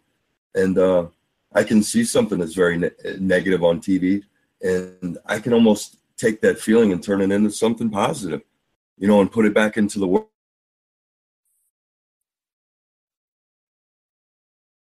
Okay, I think we just because okay, keep going, Dave. We just for interrupting, or what? You there? Yeah, go ahead, keep going. Okay, I was just saying, Rock. I've been up to Iowa, so I'm from St. Louis, and Standing Rock's the native, the reservation area, and then they have one in Keokuk, Iowa, what is actually the staging area for where they're going to be drilling underneath the river. And so it's it's huge. I mean, it's a huge place. And there's about 60 regulars that are staying there now. And it's 3 hours from St. Louis. So I spend a lot of my time going out, handing out stuff just to bring the awareness to it, that something that's so close, you know. So there's a few different staging areas. So I just wanted to let that be known as well, that that's there. So if anyone's close to Keokuk, Iowa, there it is. I'll be up there on Saturday morning. That's cool, man. Sorry, you kind of cut out. I just wanted to just hear that again. Like a staging area, as in like they're preparing like tools and resources that are going to Standing Rock. Is that what you were saying? Or no, Standing Rock is the reservation, where the Dakota Indians live, and so their eighth prophecy or whatever, the black snake, which says if the black snake crosses our lands, that the world will end. And the black snake is the oil pipeline. And so our Native American brothers and sisters are going to fight for their lives. Like their traditions tell them that this is the case. And when you look back at some of the other the prophecies from the Dakotas, they have 9 of them that are written, I believe. They have 7 of them that have happened and come true. The 8th, and there's only one after that, and I'm not familiar with it.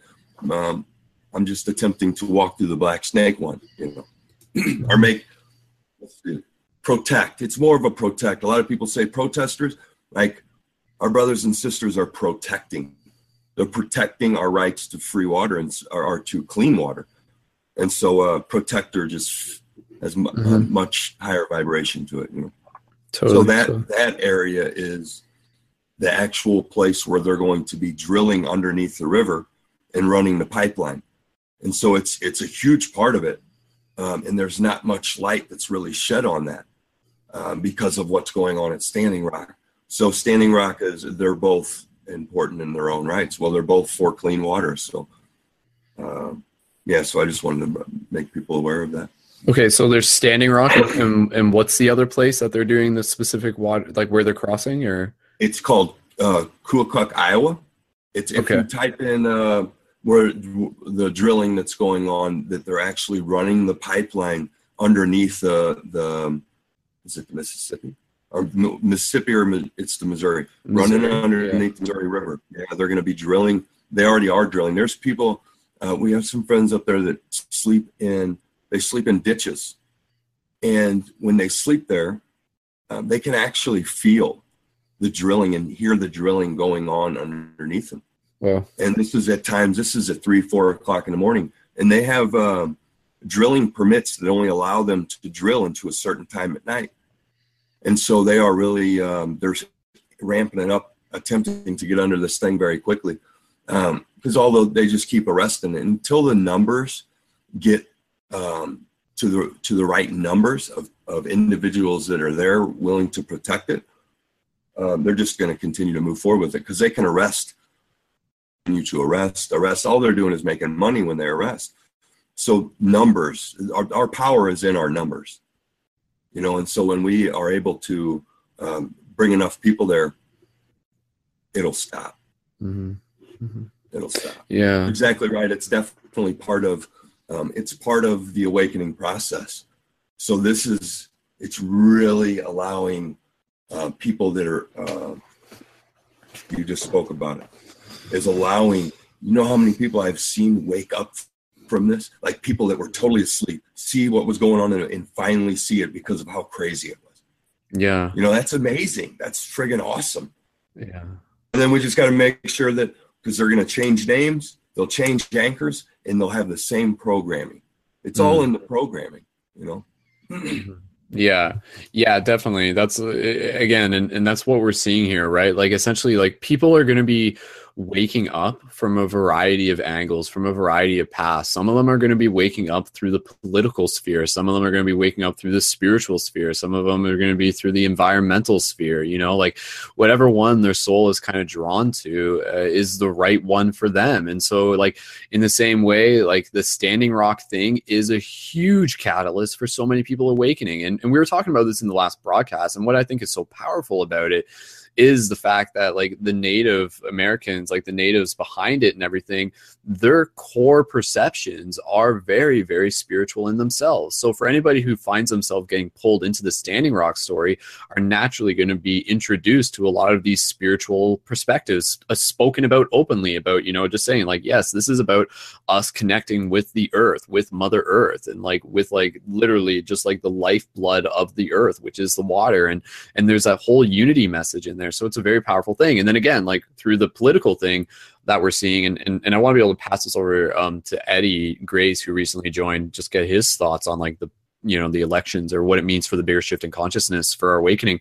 But again, right, like essentially what we're seeing through the political process right now, we're seeing a lot of people waking up to the idea that politics aren't like always in our favor, which is kind of a thing that's like so obvious now. But honestly, I think even just like 10 years ago, there was a lot of people who were just like, oh yeah, you know, like the government's got like our back, the government's like totally got our best interests and things like that. And not to say that they're not trying and stuff. I mean, evidently there's still people, like honestly, like some people will say like, oh, there's like always big conspiracies, yet sometimes like I feel like sometimes there's just like, it's not as crazy as a conspiracy as it is. It's literally just a bunch of humans trying to do their best and making mistakes along the way and just being like so flawed by nature to begin with, opposed to like actually being some diabolical conspiracy by like an elite group or something like that.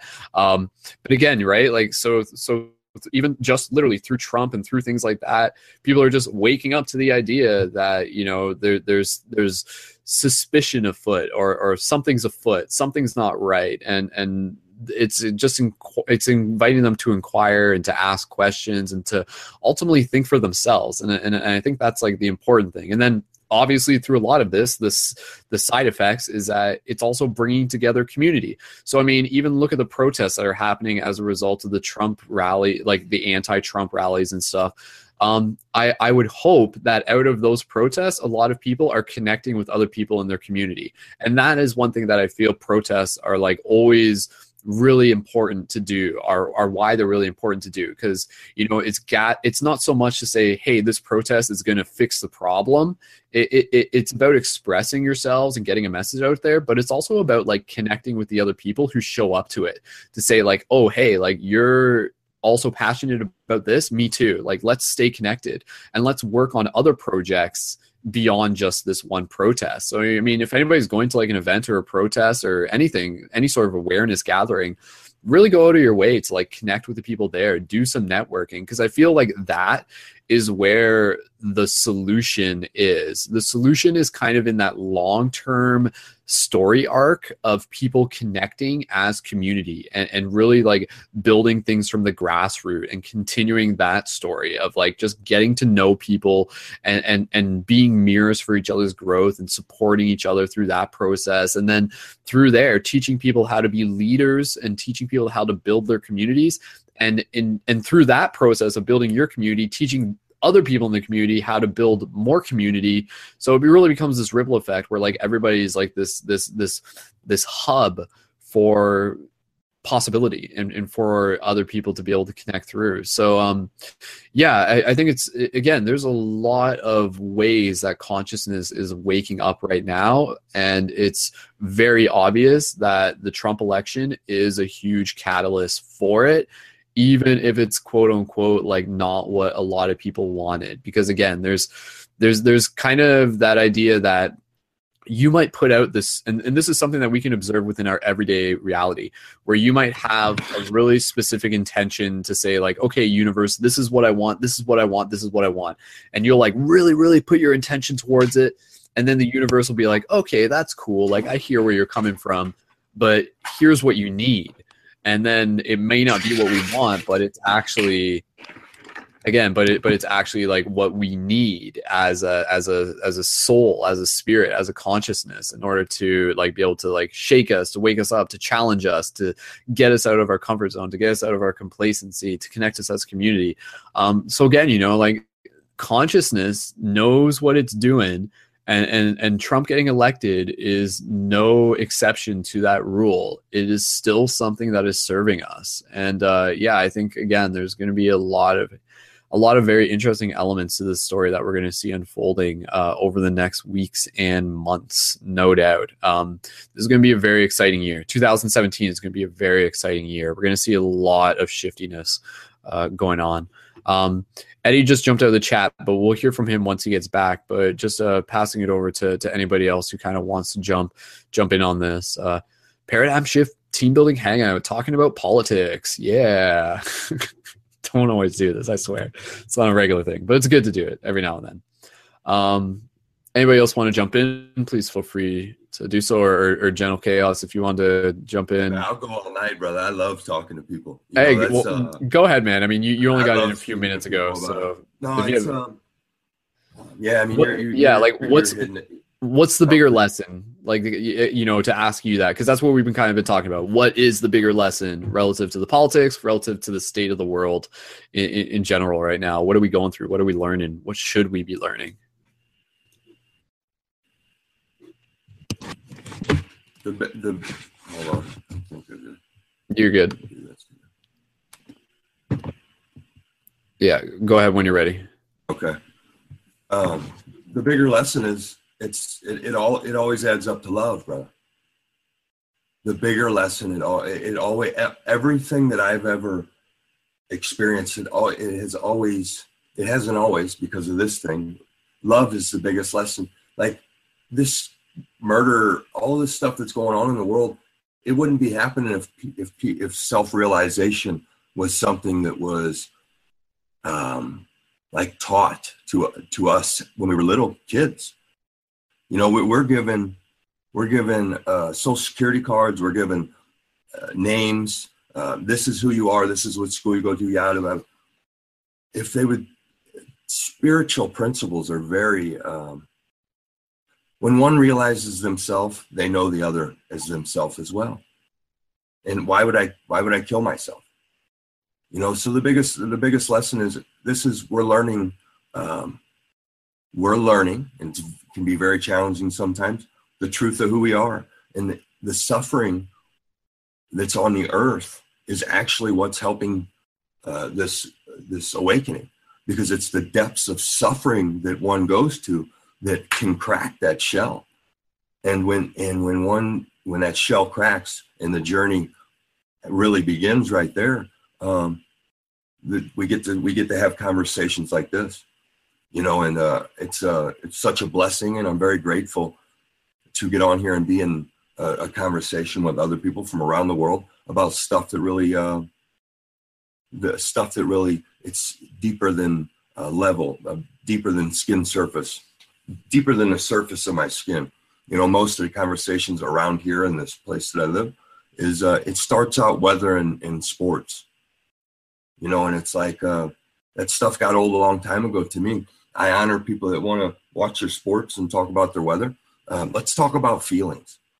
Let's talk about what feelings are. Let's talk about thoughts and when do they show up. And let's talk about, that's the stuff that, and sometimes politics and sometimes religion, and whatever comes up, because in every one of them, love exists.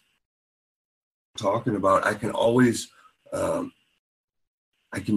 usually bring it back to that. And so that's the biggest lesson here is love. And in essence, that's what we are. We're each the essence, I believe, of myself, and everyone else right there is love. And then there's all this other stuff that goes in on it. So love's it, brother. I like that. It all adds up to love. Like, definitely. And again, for people like thinking about the ways of like, what can I do to help make a difference in this world? Like, yeah, like use the superpower of your heart, use the superpower of love to go out there. And we say it all the time, but like literally like free hugs, go out there, do free hugs, like start connecting with people, and not only just doing free hugs, but start talking to people, like share with them like why you're doing it, what it means, what is your intention. And again, like I think that's what we need to do. And free hugs is such a beautiful way to begin dissolving those boundaries, to begin dissolving those barriers that we so commonly have between each other. Okay, guys, and thank you, Dave. We have Eddie, who recently just joined. His computer's kind of glitchy, so we're going to pass it over to Eddie while he's here before his computer crashes again. Eddie, just in the last few moments, we've kind of been talking about how it all adds up to love is an awesome thing. I like that. And again, how like through the American election, through the Standing Rock, through all of the bigger shifts that are happening right now, like what are the lessons that they are teaching us? So Eddie, from your perspective, all the way over in Australia, you've obviously got some idea of the scope of things. What do you feel are the lessons that consciousness is putting itself through right now, and why? So Eddie, welcome. Go ahead. Hi all. Cheers. Thanks. Yeah, I've been watching this election with eagle eyes. I've been following it for weeks and weeks and weeks. I mostly get my information from InfoWars off Alex Jones and all his other crew. They're pretty much on point with everything they say relative to all of the research that I've done about history and indirect aspects. I don't know how many Americans in the group today. I think mostly everyone except me and you right now. So go Canada. Okay, go ahead, Eddie. And I'm a dual citizen. Jeremy's a dual citizen, yeah. You can't kick me out. They're not going to kick me out. Yeah, that's all I'm going to say. I've noticed that everyone has different reasons for who they choose to support. And I don't know who you guys support. Are you more Republican or Democrat? I don't know the difference. I honestly don't. I just don't. I know one of them's Democrats. Yeah. Democratic. I'm familiar with Alex Jones' rhetoric, and good old Jones. I really appreciate him, and I think that he's probably not a good person to give you information about the difference between the two parties. I'll just give you that much. He is a good person for getting other types of information, like real and very real information too, about like I think like CIA power conspiracies and stuff like that.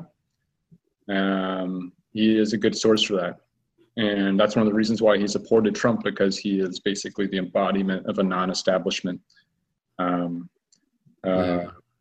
politician, because he is, and as I'm not completely convinced, but I think there is a lot of evidence for the 9/11 truth kind of stuff. I mean, there's stuff there. I don't know how much of it's real, because there's never really been any research into it. And I think one of the reasons why Alex Jones has supported Trump so much is because he sees that Trump is not what he calls a globalist, which I think is Wikipedia. And I don't mean to offend you by this, because I know you said you're really well informed and stuff. I don't want to make you feel like you're not, but I would say his. No, you're fine. I'm trying to get a bit of a scope too. It's hard to talk openly without kind of upsetting people. I like to understand everyone's point of view, and then I can adjust my words so the offense is to a minimum. Eddie, and I know Jeremy's got another thing to say, but yeah, before you crash and stuff like that, like what do you see within the bigger picture of things? Like how is what's happening with the elections? How is it helping evolve consciousness, shift consciousness? I can break it down quite simply, like into a formula. Yeah, and get as multidimensional as you want. So yeah, absolutely. This is really multidimensional. This is as deep as it gets, and this is an area of spirituality that I focus on, like that the upper layers that most people are unaware of. And so the establishment, the elite group of humans on this planet that basically have access to all the resources, all the money, and more importantly, the information that's been handed down over thousands of years from antiquity. So a lot of that information exists in like one book or one document. It's not on the internet. They're not in libraries. This is top secret, high level information on how to rule. and it's handed down from very rich, influential families or kings, even royalty. And this is the information that I focus on to try and help me with my spiritual practices. And what I've discovered as well in alignment with astrology is you could think of the establishment, which is Barack Obama, Hillary Clinton, George Bush, Bill Clinton, the other George Bush. It goes back. They're all part of the same team. The last 9 presidents have all been part of the same team, regardless of what party that they represent. They're the poster child for the elite or the establishment. And Donald Trump has come along, and he basically represents an independent group. And he's not what I would call fully dark, and he's not what I'd call fully light. And he's like half and half. He's a transition energy. And so you've had the establishment that have been in control now for a very long time, and their agenda is globalism. They would prefer if one group of people had control over the whole planet, because they view through their philosophy and their findings from studying history that it's always easier to have one superpower and everyone else subordinate. And that way you can reduce the effect of war and rebellion. You basically just got one elite group, and then everyone else does what they're told. And people have been trying to establish this type of philosophy on this planet for thousands of years, and it will never work. You can't control the whole planet. There will always be rebels. And what I see Donald Trump as being is the half and half, the transition energy. I think he'll only last 4 years and people will get sick of him. But what it has shown, his example, is that you don't have to be a politician to end up being the president of America, the leader of the free world, so to speak. And I think up until this point, there's been a lot of really, really smart people that are less ego-driven than what Donald Trump is, because he's got a really big ego, that will now be thinking in their mind, I've got a chance at this. You know, I've got the money, I've got the intelligence, and going up against someone like Donald Trump is possible versus, say, going up against the establishment. For Donald Trump to do what he's done, it's historic, very, very historic.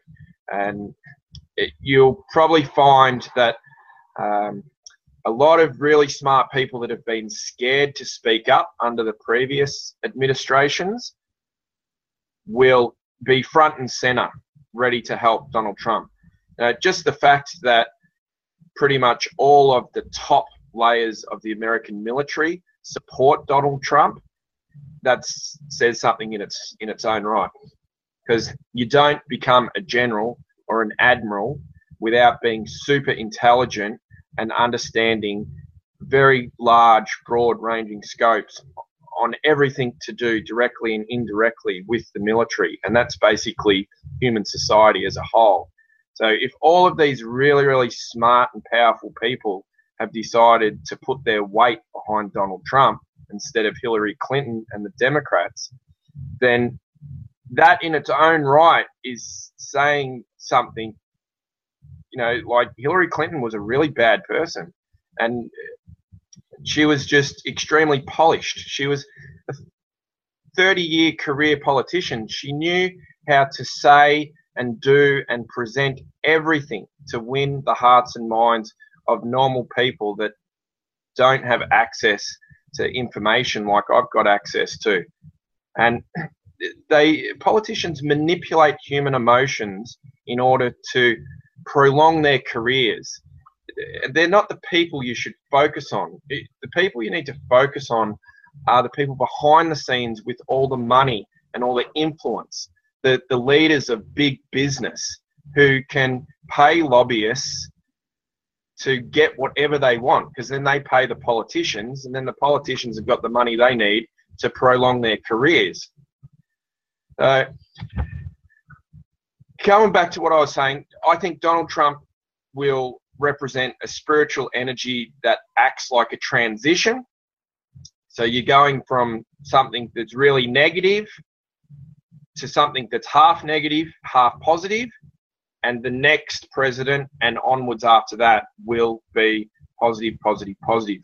I really don't think the establishment and the powers that can be will ever regain the control and the ability to manipulate human society the way they have over the last 200 years. I would like, I agree with you actually 100% on that. I really do. And thank you for sharing that, because that is, I really like that a lot. Thank you. Yeah, no worries. Thank you. Yeah, so it's going to be fun to see Donald Trump in power. You know, he said a lot of controversial things that politicians would never dare to say, because their careers would be over. And he just doesn't give a shit because he's got all the money in the world. And it's given people like energy again and spark. And, you know, you see more people registered for this vote in America than they did with Barack Obama. And that in its own is saying a lot. You know, here in Australia, it's compulsory to vote. If you don't vote, you get fined. Where in America, it's, you know, it's really up to you if you want to or not. So out of 300 odd million people, about half voted. You know, so there's still a lot of room to move there if people got off their asses and actually went and voted. You might have gone the other way. You don't know. But I think the manipulation that Hillary Clinton was using, people saw through it. Where when you say we're waking up, a lot of people don't realize what it means to have an awakened mind. And to me, it's like a heightened ability to comprehend information. You actually start to see things for what it really is. So if someone's trying to lie to you or manipulate you, then you feel it before you think it. And straight away, you're onto them. You're like, nah, they're full of shit. So it doesn't actually hold true. It doesn't register. And that's pretty much the only reason why the previous presidents have been able to get away with what they've gotten away with. It's because it just goes over the heads of everyone. It doesn't click, doesn't register. And people go, oh, okay, they must be a good person. We'll support them. You know, and American politics is more than just America. American politics is global. And you'll find that every nation outside of America has an opinion on American politics. And most of those opinions over the last probably, 20 years have been really dark and negative. Ever since September 11, America's reputation has gone down the toilet. People just laugh at Americans now.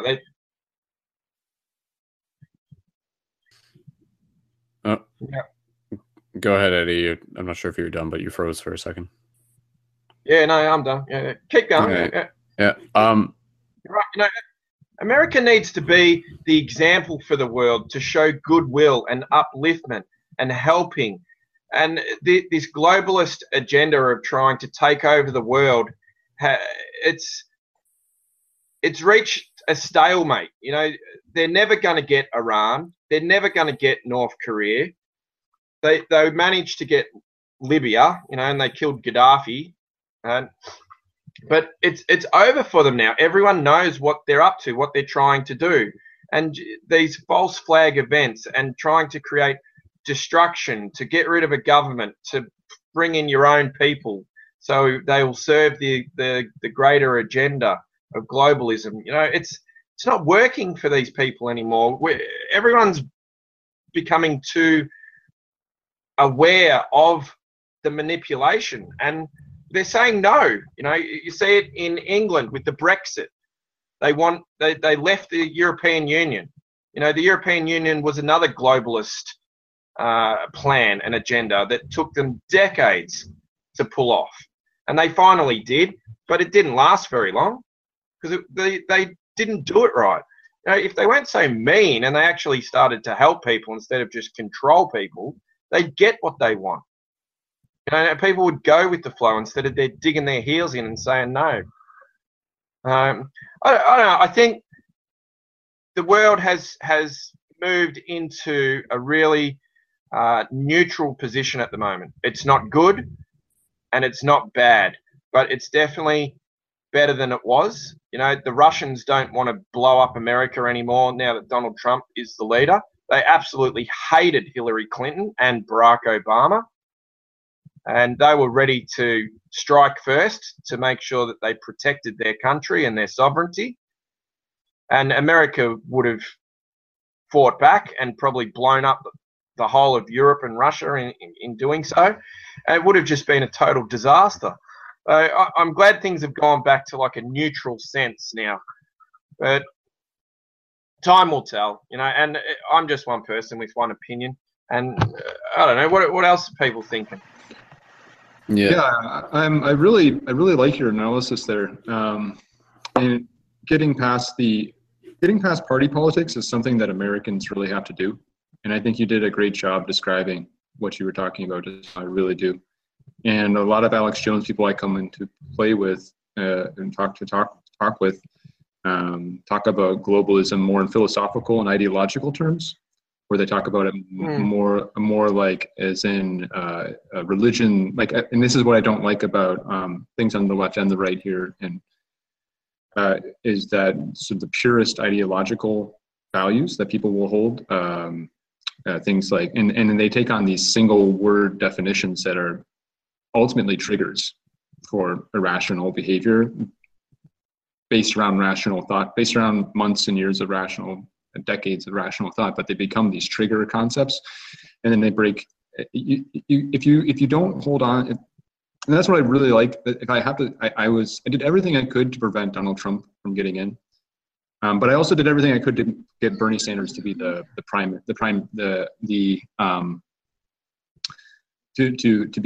Democratic delegate. Yeah, I did. Yeah. And so for me, it took me actually months to get behind the idea that I was going to have to vote for Hillary Clinton. And I was, let's not get into that. But anyways, I'm going to get back to what you're saying, because the positives of Trump coming from someone who seriously opposed him and went through a major emotional breakdown over the last 2 days, and has finally sort of like surfaced out of it to realize that I have to keep on moving, and that there is something to be positive to be had out of this whole situation. And the positive, and again, I really want to congratulate you on your take on policy, because it was about foreign relations and not about ideology, which is some of these InfoWar guys it's more about ideology. It's like they're baiting you into taking an ideological side or trying to figure out if you're this or that, and they have these different words for it. And I understand where they're coming from with that. Like, it's easy. That's a stage of intellectual development. It's binaries and stuff like that. But I think we have to move past that right now. And I do think that Donald Trump is a good person for that. He's going to help us move past some of these triggering binaries, because I ultimately do think he is, and I'm going to say this word with as much love as, well, no, you know what? I won't say the word. Well, I will say it. I think he's a fascist, and that he's combining left and right candidates, left and right. He's taking very far left and very far right concepts, I think, in a certain way, and he's combining them together. I don't think that he's truly malicious, though. I think he has a lot of heart. Donald Trump. He has a lot of heart. Trump is really focusing on that as his positive aspect, is that he has heart, and that heart that he has is that gray spiritual energy which you're talking about. And it's going to move us into a new era where it's not about ideology, it's more about authenticity and people speaking their heart rather than mind. Yeah, so, absolutely. Things are very malleable right now. From what I've noticed too, with business people, like corporate leaders, and that's what Donald Trump is. He's a corporate leader. And I work in a company that is worth $250 million, so I get to interact with corporate leaders in the upper layers. My late father-in-law was a CEO of Mercedes-Benz. here in Australia, another corporate leader, and I'm part of a family that are business owners, not big business as in corporate, but big money. So I've come from that upbringing. I'm in alignment with the way that they think and the way that they feel, as well as being super spiritual. So I've got kind of a blend of both. That's good. And what I notice with corporate leaders, and I'm talking about Donald Trump now, is that when you put them on the spot, when they have to speak instantly, so someone will ask them a question and they'll have 1 to 2 seconds to think about it, and then they have to say something. They usually say things they regret because they haven't had enough time to think things through. And you'll find with business leaders that if you leave them alone, if you give them some quiet time, they can go through all the information, they can apply their analytical thinking skills to the variable factors, and then after much deliberation and pondering, they will create something that will supersede everything else. And that's why they are the leaders, because they can take all the information, think about it, and come up with something, a solution that will be far better than anyone else. And the difference with politicians is that they're like the opposite. They know exactly what to say within a split second to win people over. They then have to go away with that problem after the TV cameras are gone, and the people that are controlling them, the business leaders who have all the money, then turn around and present the policies on a piece of paper and say, all right, I know you said this, this, and this, but this is the reality. It's not going to happen like that. And that's why politicians always get caught out for being bullshit artists. They say one thing and then something else happens. And usually that something else is the opposite. So what you've got now is a business leader who is the president. And more than likely, he's going to spit shit out his mouth when the TV camera is around. And he's going to have to learn to be humble and tone things down. He will. You give him enough time. All leaders adjust really quickly. But I think after maybe 6 months of moving into the White House, building his own administration, his own team of really smart people, and they will be really smart people, he will figure things out. He'll nut it out. And all he's really got to do is create incentives that will make big businesses in America bring all the work back to America instead of being in China and India. And all of a sudden, the American economy will be booming. And then he'll use all that money to rebuild infrastructure, which will create even more jobs, and it'll just be another boom on the back of a boom. But it's got to be done in a very decisive manner. He's got to get his head around all the problems first, and at the same time, he's got to keep the globalists at bay, because they're going to still be trying to stab him in the side through the media.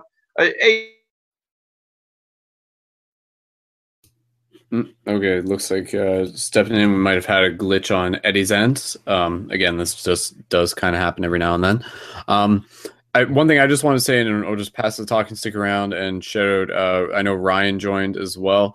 One of the things that I've seen other people post about is the idea that, like, okay, how is Trump a good thing? Like, it goes into this idea that, almost reiterating what Eddie said, that the previous presidents of Obama, Clinton, Bush, etc., like, they were all a part of, like, almost like this, like, special club or this special group or just like, again, I'm not really the best at explaining politics to begin with, I don't think.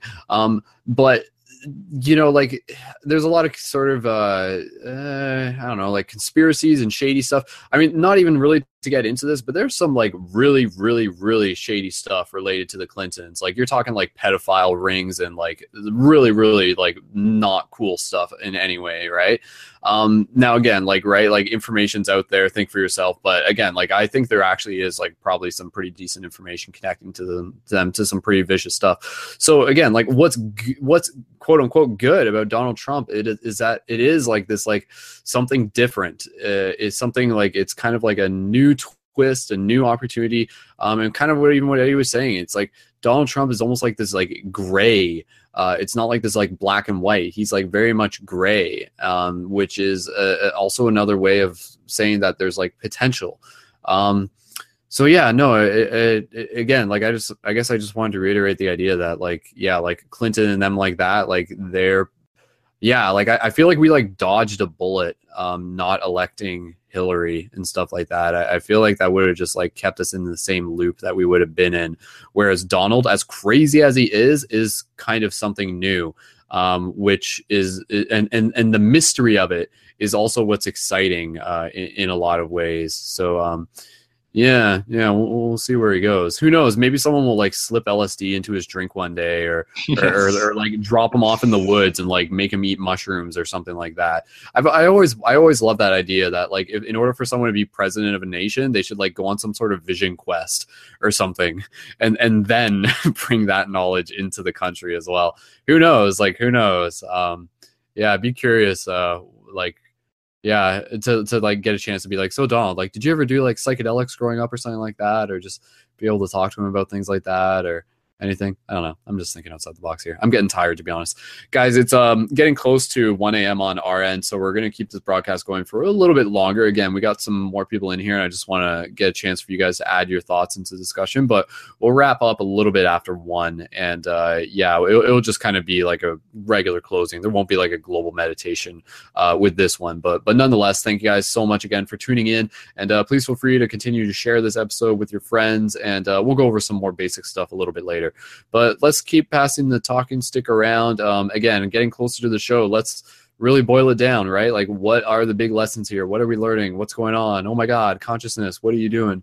Consciousness, stop. What are you doing? Okay, guys. I know Ryan was here, but if he comes back, I'll let him jump in. But who would like to jump in at this point? Does Michael Pratt have his microphone open? Does Michael want to say something? Yeah, Michael. Okay, we'll pass over to you, Michael. Welcome to the Hangout. And once Eddie gets back, we'll check in with him. But Michael, go ahead in the meantime. All right. Well, just speaking in Donald Trump, the Trumpster. Let's see. Mr. Quack, Mr. Ducksworth. Let's see. When was the last time we beat, say, China? But anyways, yeah. Well, I can't mention, how many times he said China. It's interesting because, believe it or not, I think this has been one of the most. I mean, I know people used to Clint. Oh, that was a Freudian slip. People used to Clint. People used to quote Bill Clinton all the time. In the late '90s. You get that little email that said, "No, I did not have sexual relations with that woman."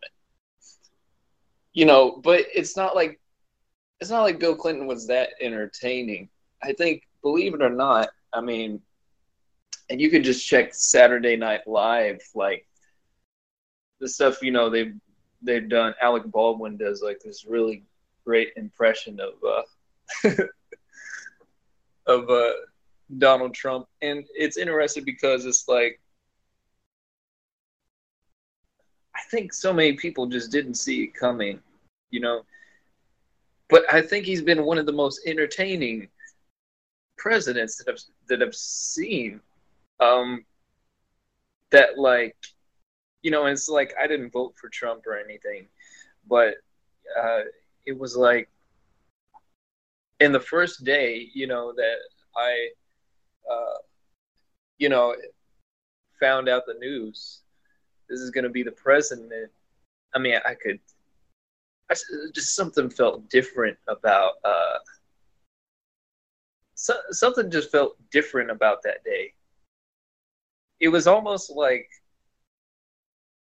the stages of, I would say the stages of grief, but like, it was just shocked. Like, I think nobody really thought that was actually going to be a thing, It is odd. He's something else, but the interesting thing is, though, it's that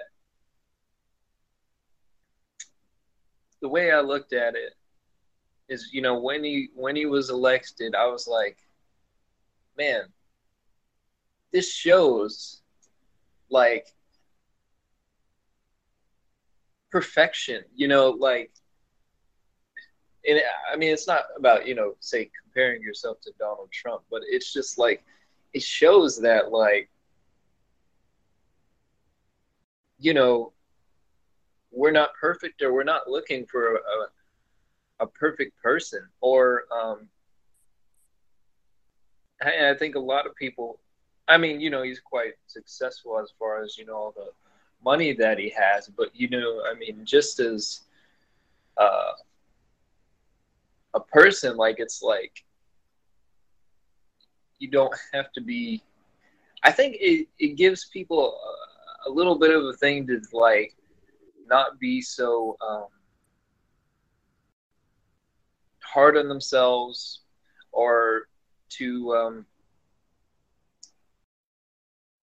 because, I mean, when you look at somebody like Trump, it's like, you can see flaws. You could definitely see flaws, but those flaws you can recognize probably in other people and probably in yourself, unless you really, worked on yourself, kind of thing. So it's just, yeah, I don't, Mm-hmm. but one of the things that I think that is interesting is his slogan, "Make America Great Again." He came up with that, that was his thing. The interesting thing is, though, is even though it may be in a little red hat, and the people at the rallies may sound like, like, where did they go to school?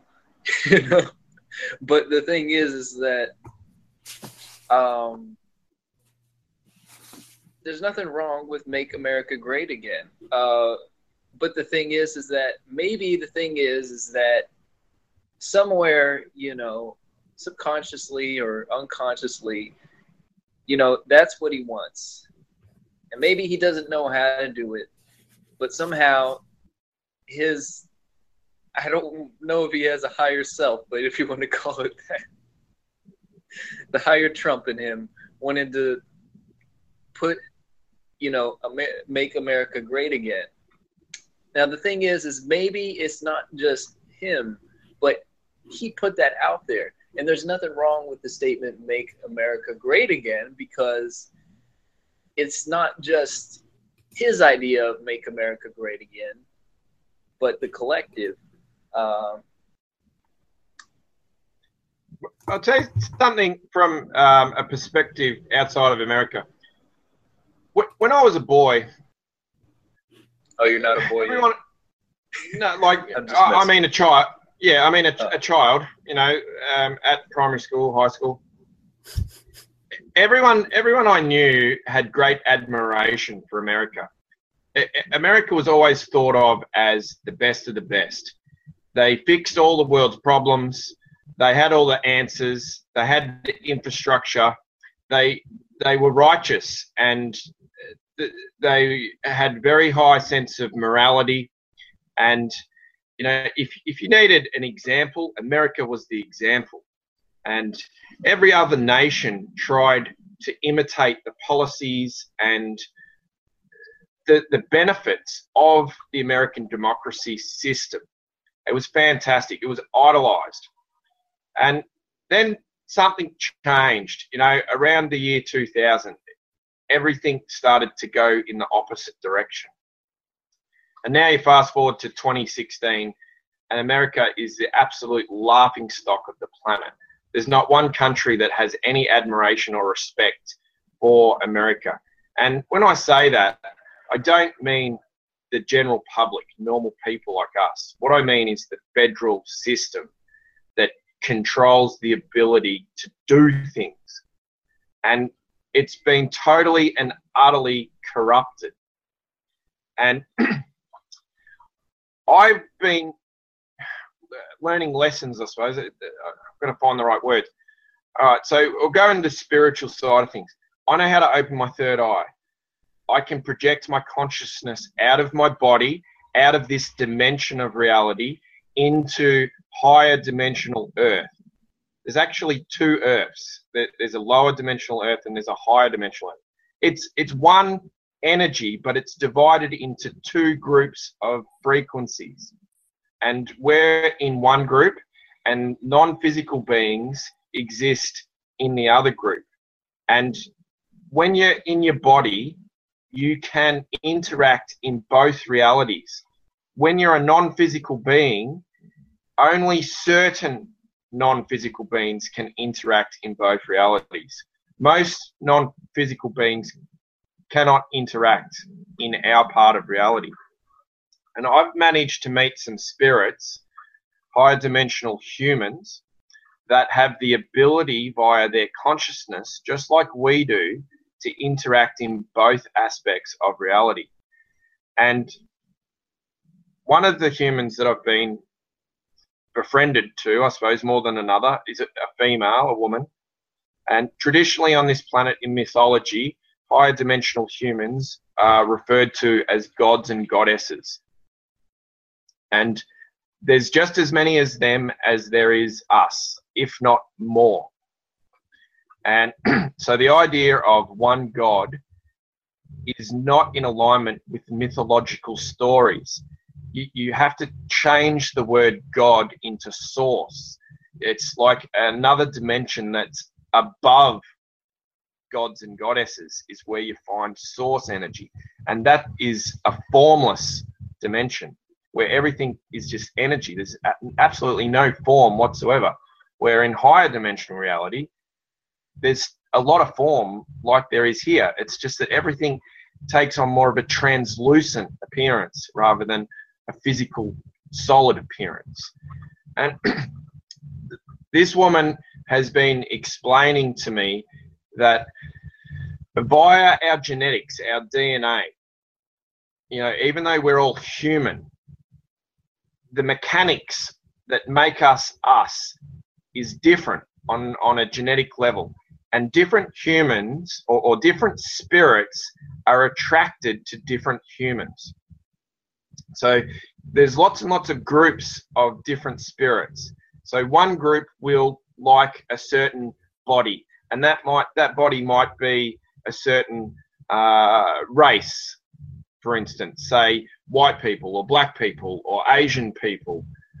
So there's lots of small subtleties within our species, and those small subtleties are attracting factors for certain spirits. And there's a group of spirits known as archons. And archons are the opposite of gods and goddesses. So gods and goddesses are high dimensional humans, and archons are a group of spirits that take on many different forms. But the form that we're most familiar with are grey aliens and reptilians. They both fall under the archon category. And when they're in spirit form, not a physical form, they're attracted to certain human forms. And what I've been told is that archon spirits, the grey alien spirits, and when I say grey aliens and reptilians, that's like the physical form. So there's a spirit inside of that form, and that spirit doesn't look like a grey alien or doesn't look like a reptilian. It's just has an energy that's in alignment with that vessel. And some humans have similar energy alignments with those spirits. So those spirits are attracted to incarnate into particular humans, to particular grey aliens, to particular reptilians.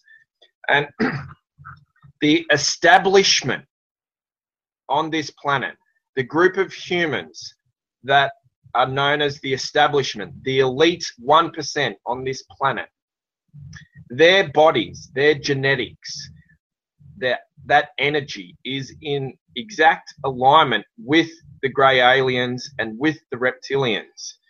And so they're human, but the energy is Archon, and they rule over us. And what you've got to understand is that here in lower dimensional reality, we are not the leaders. Even though we're the apex creature in lower dimensional reality, we are like ants compared to higher dimensional consciousness. And higher dimensional consciousness, the archons and the gods and goddesses, can actually do things in lower dimensional reality and use us by proxy. But they have to find specific humans that has an energy alignment, so they can use their energy through the human's energy. And most of the time it goes beyond the comprehension of the human. You don't even realize that there's a spirit talking to you or controlling you or manipulating you. You just do things, and it feels like you wanted to do that when really it was them.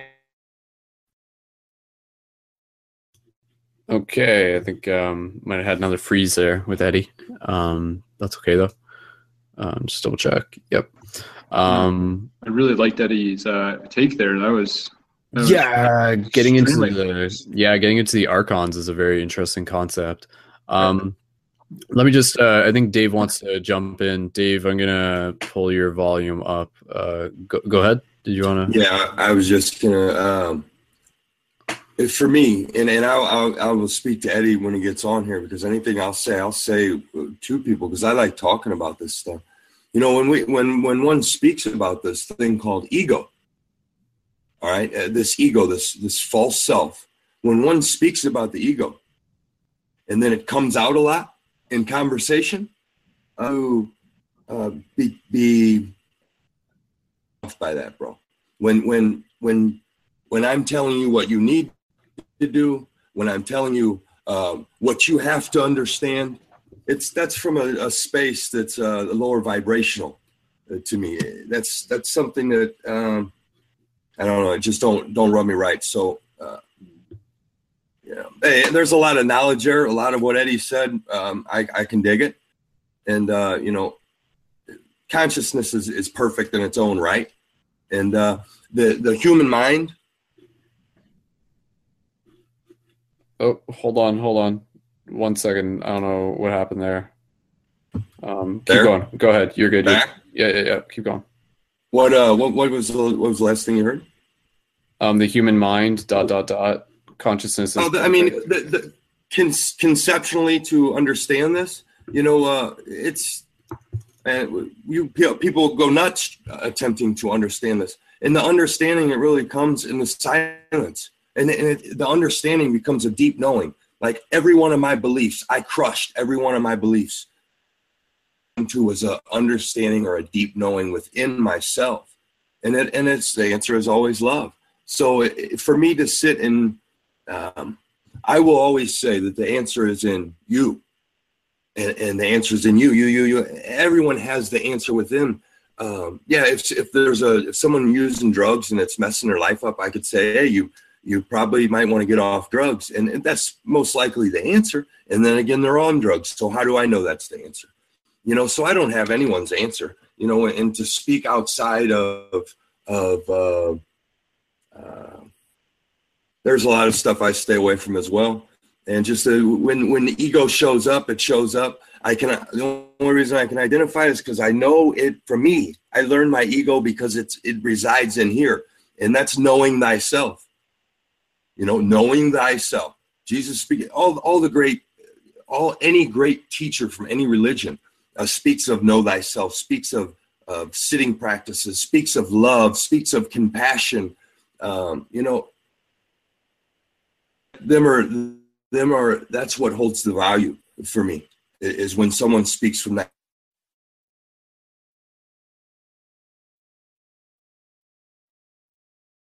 Oh, okay. Now I think. Place. Oh, There's no mistakes, brother. It's going perfectly.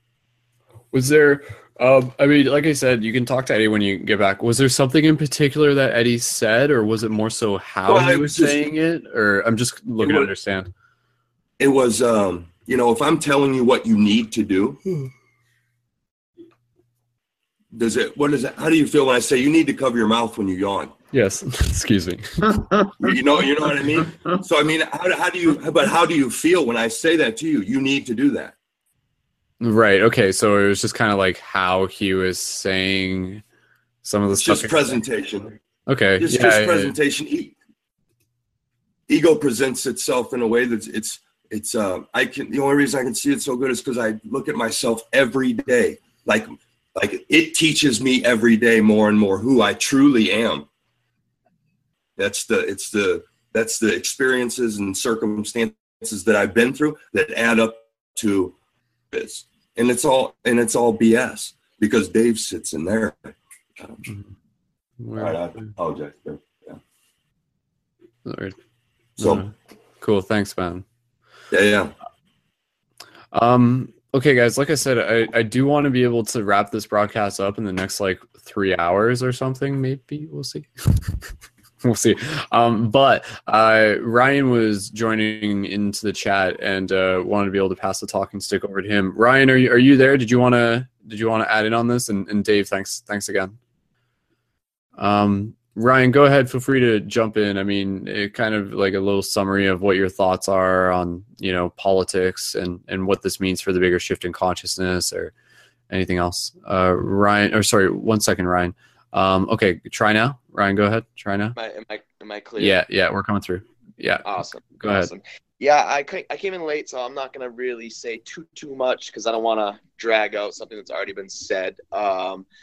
And I don't really like politics too much myself, because I think the direction that we are headed in is pretty scary in general, no matter which way we went. I think we had two very bad candidates to choose from.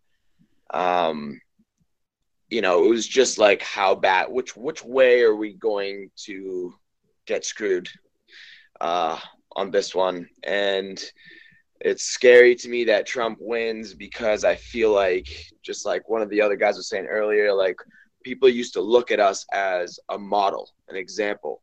And having Trump as our president is scary. That's embarrassing. But I'm excited because it's radical. And that, I think this will cause a push towards something bigger and different. I think we'll get fed up, or it'll show the faults will really shine through. Whereas if Hillary, they would have used it to their advantages and blah, blah, blah, blah, blah. Trump's so far out there, I think that different things are going to come out that was never expected, and that'll force a change that'll hopefully snowball in the direction of the people further down the line. And, it's kind of how I feel about it. I wish we all kind of came up with a game plan and literally voted for somebody absolutely ridiculous and had the masses vote for Ronald McDonald, something ridiculous just to prove a huge point. The numbers locked in and this, blah, blah, blah. But for some reason, guys, we have 400 blah blah blah 4 million votes for Ronald McDonald. So it would have been nice to have proved a point through this election. But I guess other than that, that's probably where I'm at on all that political BS. I hear you, man. I hear you. Cool. Okay. Well, I think you got your wish with Trump. I think you got your wish with Trump for sure. Right. Exactly. I think that's kind of the positive energy you can take on this and the breaking of the social norms for sure, because anyone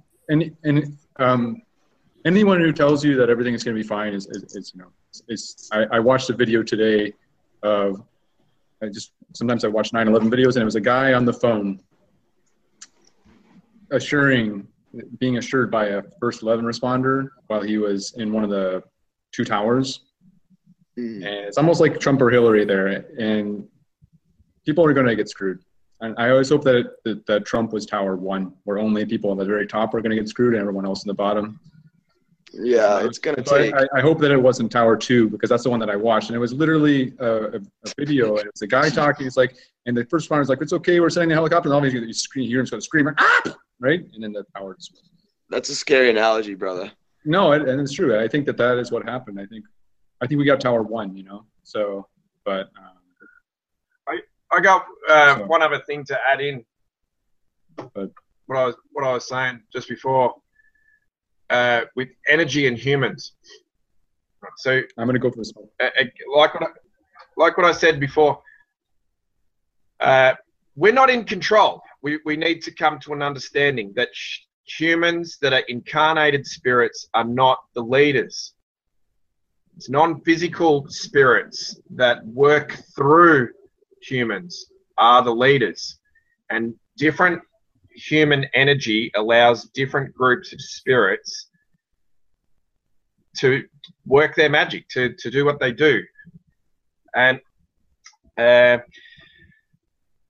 Hillary Clinton, Barack Obama, George Bush, Bill Clinton, George Bush, all had a human body, an energy that was in alignment with the Archon energy, which meant that grey aliens and reptilians, that energy, were able to control them without them even realizing. And when you control the president, you control the administration. You get to build your team. The first thing that happens is they bring in people that have the same energetic alignment. So one spirit can work through the president and work through all the other leaders of the administration. So you'll have multiple humans, but they will all be driven by one spirit. So the very last president that had energy that wasn't in alignment with archons, that was in alignment with higher dimensional humans, was JFK. And everyone, if you've done your research and you've learned your history, you'll notice that JFK was a wonderful president for uplifting the people and progressing the country in a positive sense until he got assassinated by the establishment. Now, Donald Trump's energy is in the exact same alignment as JFK, even though his personality, his character traits are nothing like JFK. The underlying foundation energy is in alignment with higher dimensional humans, which means they will be able to work through him to build a new team.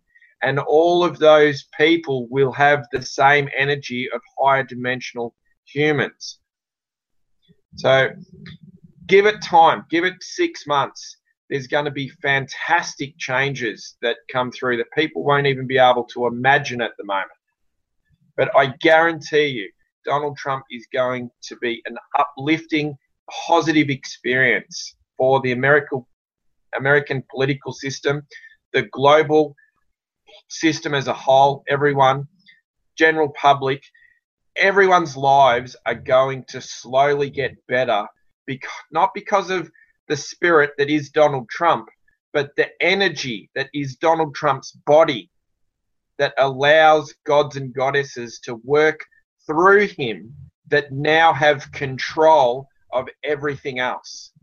And my energy, my body is in alignment with higher dimensional humans. That's why I've met a few of them, and they like me, and they jump in and out of my body all the time, and they tell me things, and they help me. And humanity not only is waking up consciously to the fact that we've been manipulated for hundreds of years, but further down the line, in probably another 10 to 15 years, higher dimensional reality is going to be acknowledged. Extraterrestrial lower dimensional aspects will be acknowledged. Different types of physical beings that can create technology like us will be acknowledged. And a lot of them are already on the planet, and they've been here for hundreds of years. these are concepts that we slowly have to start to use our logical minds and analytical ability and reasoning skills to try and understand and advance our philosophies on what we consider reality to be. So if you have any doubts in your mind that Donald Trump and the Republican Party are going to be detrimental to America, you've got to put that to one side, because what I've been told, the opposite of what the general public have been told in America. And nearly everyone in America has received their information via mainstream media outlets. And all of those outlets are controlled by Archon Energy. So, of course, they're going to demonize the man. Where are you saying? Where are you speaking this from? When you say that almost everybody from America gets their information from mainstream media, where do you get this knowledge from, brother? That's what I'm curious. Where is he getting his information from, and what do you do for work, if you don't mind? Came in late. Yeah, absolutely. I'll give you some credentials. So I'm a fitter and turner. I've got 20 years experience in engineering, thinking, analytical, problem solving. I'm very good with those attributes. And what I like to study is a broad spectrum. So not only do I look at the mainstream media like Fox News and CNN, but I also cross-reference it with alternative media like Alex Jones, We Are Change, the Next News Network. I think there's like 6 or 7 really popular ones on YouTube. And they're independent journalists that aren't being paid by anyone, that are asking for Patreon supporters through their YouTube channels. So they don't have alternative agendas like mainstream medias do. All the presenters have to say what they're told or they lose their jobs. Where the alternative media can speak from the heart and say whatever they want. I also, every night when I get home from work, I probably put in 1 to 2 hours of watching all the news that comes out of America, because it's a really good guide on how the rest of the world is working. And most nights I sit in my chair here like I am now and I fall asleep listening to stuff. It just goes on and on and on. It's so freaking boring sometimes. Hold on, we'll let Gentle go ahead. Yep, go ahead. Do you have a sitting practice? What do you mean? I don't understand. Meditation or mindfulness? Do you sit in? Yeah. You do? Yeah, absolutely. So I consider myself to be a shaman, as like my part-time job. I've got advanced understandings on meditation and tools and techniques. I know the biological triggers on how to open my third eye, so I could teach anyone to replicate it from a scientific point of view. I've spent, I think, just over 25 hours out of my body connected into high dimensional reality in 10-minute trips. How do you know that time? How do you know that time? If time is an illusion, how do you know that you spent that amount of time on your body? See, here's the thing, brother. I mean physical time. Like I start a stopwatch before I open my third eye, and then I exit my body. And when my consciousness comes back into my body, I open my eyes, I stop the stopwatch, and I have a look at how long I've been gone for. And most times I go on a journey, it's between 10 and 15 minutes. So but it feels like, yeah, absolutely. Okay. So it feels like I'm gone for hours, but I have spent 25 hours of our time in higher dimensional reality. That probably equates to thousands and thousands of hours. And the information... No, go ahead. My apologies. The information that I've received via uploads directly into my mind, higher dimensional conversations, telepathy while I'm in my body from higher dimensional spirit, it's immense. I've been doing this work now for 7 years since I first opened my third eye, and I started this lifestyle when I was 19, and I'm 35 now. I've spent approximately 6,000 hours via self-education on top of hours of what you'd call a public education. You know, I finished high school. I never went to university. So I've got approximately 3 times the amount of time involved in learning information on what most people have got if they never went to university. It's like 2 PhDs. Yeah, and but it's all related that's more credentials. From my experience, because I didn't hear you speak anything about a sitting practice or meditation, and I haven't heard you say the word love yet. And I've never had a higher dimensional being ever tell me that they were a higher dimensional being. You know, this is stuff that that is experience, brother. It's not stuff that can be told. Analytical is awesome, deeper than the analytical part of it, bro. I'm it's very different to what you'd call a normal spiritual person, because I try and use reason and logic to create a relative explanation. And I've done it so many times, more than what most people, I've smoked DMT over 150 times. Most people that you talk to that have used DMT, it might be a couple of times, maybe a dozen times. So how does that make you better than them, or where are you going with that? It doesn't make you better. Does that make you more spiritual? Could I? We're gonna. Sorry, 1 second, guys. I was just gonna say, we're gonna. I appreciate the idea that we're exploring some interesting ground here, reminding us that we're gonna wrap things up pretty soon. And Jeremy, go ahead. Yeah, I would just like to moderate here. Go ahead, Jeremy. I really feel like I really understand where both people,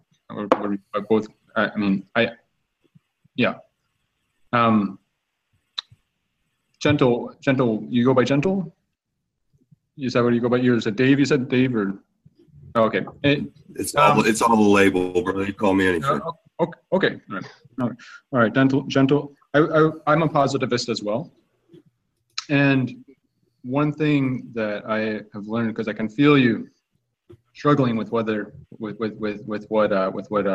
friend here is saying, and as a positivist, we have to address that we have to take people's information about themselves as it is,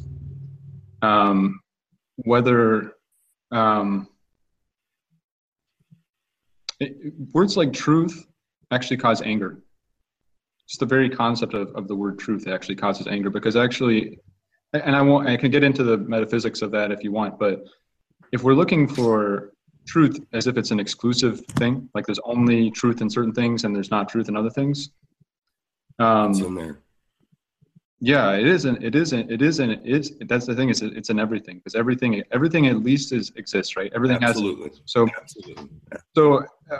and like I really feel where you're coming from here, Mr. Gentle. Like I really feel it, and I'm also a positivist and a heart person, and I have my own practice, which I'm admittedly, I'll just tell you, I'm super lazy. I'm more of my credentials. If I had to list off is more of walking around talking to people and engaging in conversations, and awesome.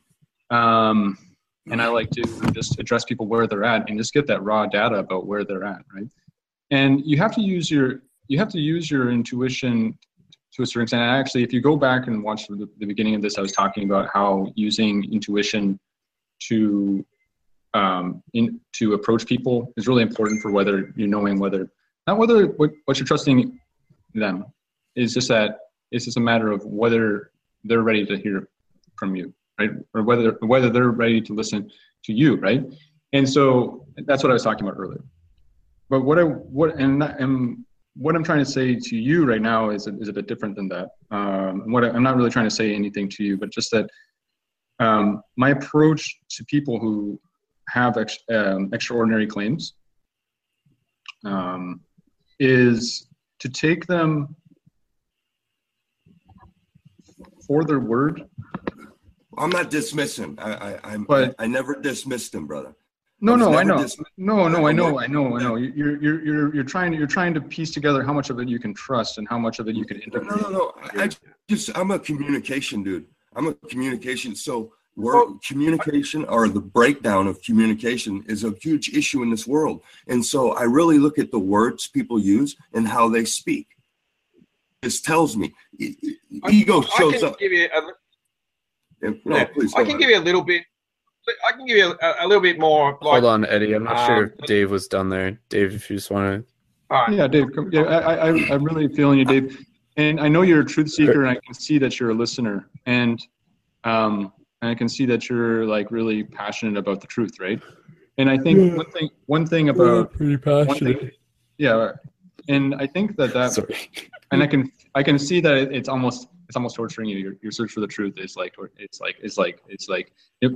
this wrong. moment. That's wrong, brother. That's wrong. Just with this.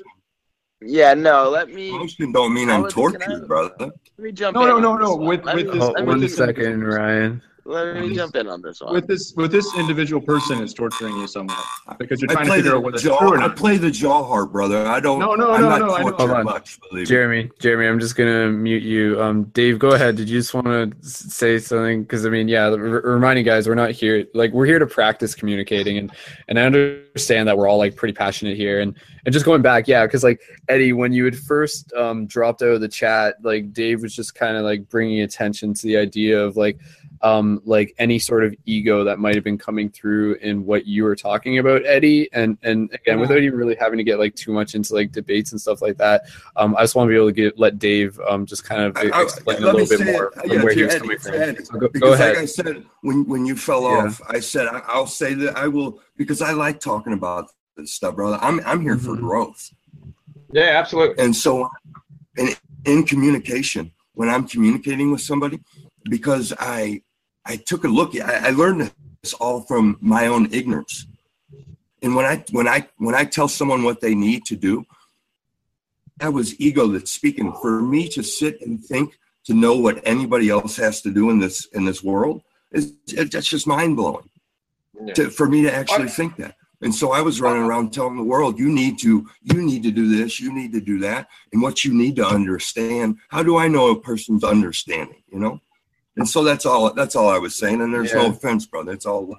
Yeah, and I'll pass it over to Eddie in a second. I just wanted to say, like, yeah, and I think it's just like, again, kind of like the different ways that we communicate, because I think when Eddie's saying things like you need to understand or you need to do this, I don't think he's like literally trying to impose certain ideas. I think that's just kind of like his way of saying, like, here's an idea to be aware of. Here's something to look into, opposed to really saying you need to do this. He's just like, you need to understand that there's more to the picture, is really kind of what he's, I don't know. Eddie, is that kind of, because I mean, yeah, like, I mean, from knowing Eddie and stuff like that, I don't really see what his approach is being too like ego driven, even though I can understand Dave hearing it as that, if that makes sense. It's like a massive breakdown of communication. It's just semantics. Really. And again, we're all really passionate here.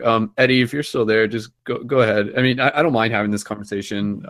It's what happens when we get pretty hyperdelic. Eddie, are you still there? Did you freeze? I think Eddie might have froze. Yeah, I think Eddie froze. You know, and when I'm speaking about it, brother, I definitely get passionate about. I'm passionate about the suffering ending on this place that I live, and there's so much of it. And so I do take this stuff it right into my heart, because when I see anybody hurt in this world, I hurt. I feel that pain, and so for me, it's a matter of I can tell everybody I meet everything that I know. I mean, I walked through that stuff like I thought I was the smartest friggin' guy in the world. And when it comes down to it, most of the people just need a hug. Yeah. And they need to be told they're worthy. Yeah. You know, and for me, it makes it very simple. So then I don't have to explain outer space stuff, or, you know, it's much bigger than my mind can even. I've done a lot of research. I've been seeking the truth. I woke up. We're going to give a second. It usually pops back in. He's just glitching. Here it comes. Any second now. With a gun in my mouth. 12 years in prison, gun in my. We back? Yeah, okay. Yeah. Go ahead. Continue, Dave. Suffering brought me to a place of my awakening. And I woke up with a gun in my mouth, or excuse me, I had a gun in my mouth. And 45 minutes later, I was meditating with friggin' Buddhist monks in a Buddhist temple. Wow. I'm not a Buddhist. And so life, I learned that life is the greatest teacher, that we're always receiving, and all I have to do is be ready for it. And how do I do that? From taking over my life again, because it had me. That's what, that ego or that mind is, it's a tool we use while we're here. And if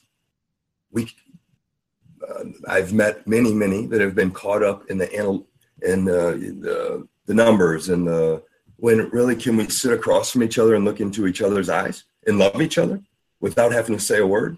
Because that's where it's at, It all comes through ego. Ego is something everyone has, and it all comes through ego. And so it's not there was no offense, Eddie, if you're listening, brother. I got love for you like everyone else, Yeah. So, my apologies if it came off that way. I appreciate your share, David. I appreciate the apologies as well. I mean, not to say that you were wrong in what you expressed, but I do appreciate it as well. I think Ryan wanted to jump in with something, and then Michael's got something. Again, guys, let's we're gonna wrap this up again. And honestly, believe me, this is why we have these team building discussions, so that we can work through the Discord, if we want to use that, the discourse, to practice kind of at times when we get into sharing some big ideas. Sometimes there's little bumps along the road, but those are just more opportunities for us to be able to learn and in some ways just be able to become better communicators, so that we can practice having communication beyond just this circle here. Ryan, I want to be able to pass it over to you. I think you had something you want to jump in on. Go ahead. Yeah, I was just trying to bring a little bit of light to what was going on. It just seemed like there was a little bit of miscommunication in some spots. I understand where Dave is coming from. I think in a sense of it seemed as there was a little bit of judgment happening, but I think it was just the way he comes off too. I don't think he means it in any way. And he's also the other guys are very passionate about, what was the other guy's name? That's Eddie Grace. Yeah. Eddie. Yeah. So I think Eddie was just passionate about it, and maybe didn't realize that it maybe almost seemed like he was saying, this is what you need to do to be successful, and I think that's kind of what he was pointing out. But yeah, just little miscommunication. I was just trying to get everybody to be okay. Yeah, it's good. It's good. We're all on the same team here. So yeah, right. Exactly. Team human, team planet Earth. So yeah. And again, that's essentially that's what, if you look at going back to the politics and stuff like that, if you look at the story that mainstream media is trying to tell us and everything, what it's been trying to do since the beginning of this election is really divide us into teams, divide us into separate categories of, you're this supporter, I'm this supporter. But I mean, now that the election's over and stuff like that, now that that's settled, now that game has been played, I think we're going to be able to work back towards being one, and it's interesting, right? Because Trump was even talking about this in his acceptance speech, and he's just now is the time for us to unite, and not just as Americans, but literally as people. So I mean, let's keep that in mind, that let's keep doing that. Let's keep finding ways as to how we can unite, and how we as individuals can help be the bridges. It can help be the catalyst for that process of uniting. And I think the way to how we do it is through love. And again, that's even what Dave was talking about. It's that sometimes it's really important. It's really powerful. It's really potent to have some of these higher dimensional ideas about how the world works on a metaphysical level related to archons and everything like that.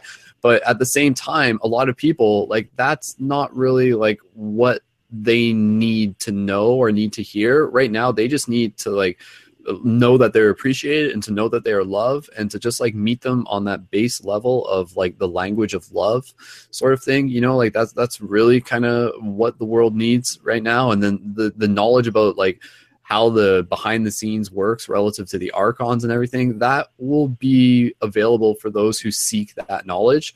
But it's not really the type of knowledge that we want to go out there and start like pushing on people, start throwing in front of people, because in a lot of ways it'll just like it's kind of like unplugging someone too fast from the matrix. It'll like cause them to pop, and it could actually cause like a psychosis in some very real ways. He's gonna pop. So yeah, you know, like I think when it comes to a lot of this awakening stuff, like we really have to be like gentle and mindful about it and really respect that people are going to be at different degrees of their own awakening process. But at the very base of it all, like love is a language that will like travel us, that will guide us through all of those steps of the awakening. Very well said. Very well said. Thanks, Ryan. Don't shout out to the universe. I take no credit for doing that. Anyways, isn't it trippy to think about that even just for like 1 second, guys? Like literally, like we're all like sitting here talking and we all got names, but we're literally just like one thing. You know, like we literally are. And sometimes we need to remind ourselves of that. So before we continue this conversation, guys, we did this at the beginning of the broadcast. I just want to invite us to take like a moment of oneness. And basically like all that we're doing right here is literally just taking like 10 of silence, like 2 deep breaths, just like in silence. That's it. I'm not guiding meditation, just connect in with like that moment of oneness. So just inviting you guys to do that, and then we'll pass the talking stick around again, and then we'll wrap up this show. So literally moment of oneness, activate, silence, be in that space, and go.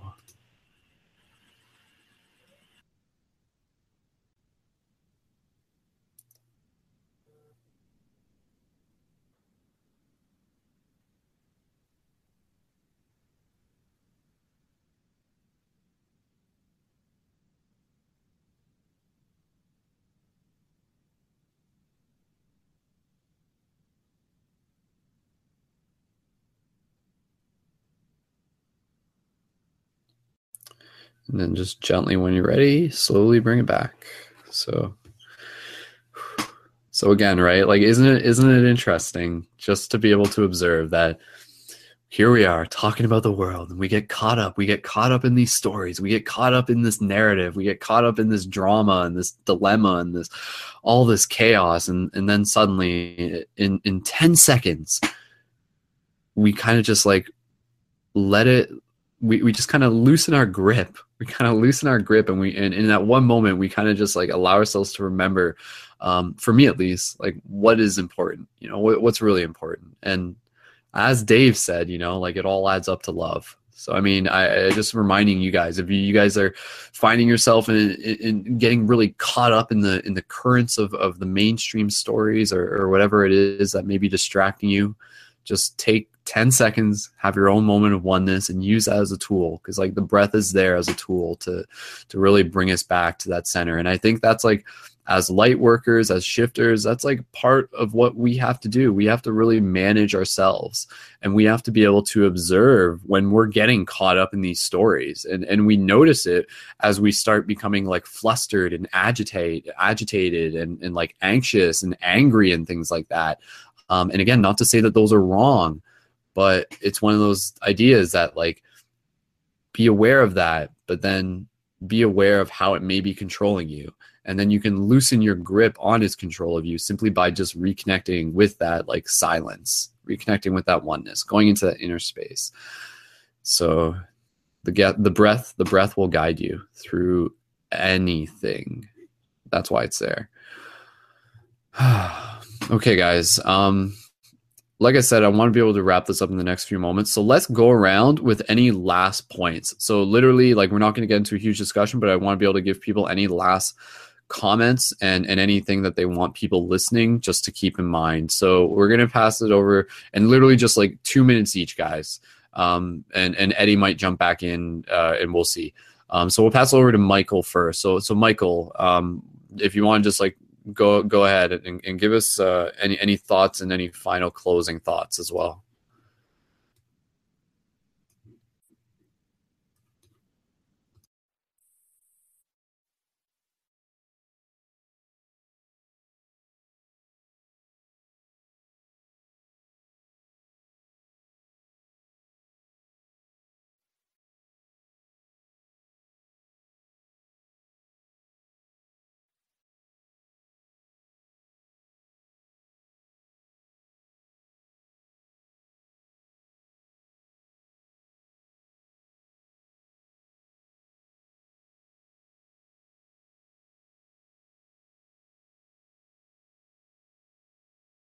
is a little bit different based on the way that the psyche is kind of hardwired.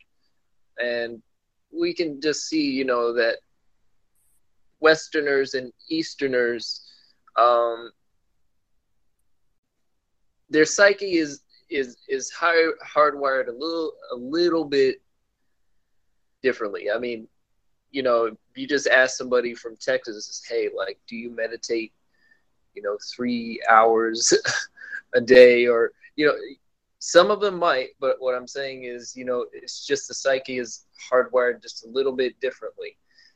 So I think it's really good, you know, to have both. You know, you need, you know, you have a left hemisphere and a right hemisphere of the brain, and if things are sounding a little bit too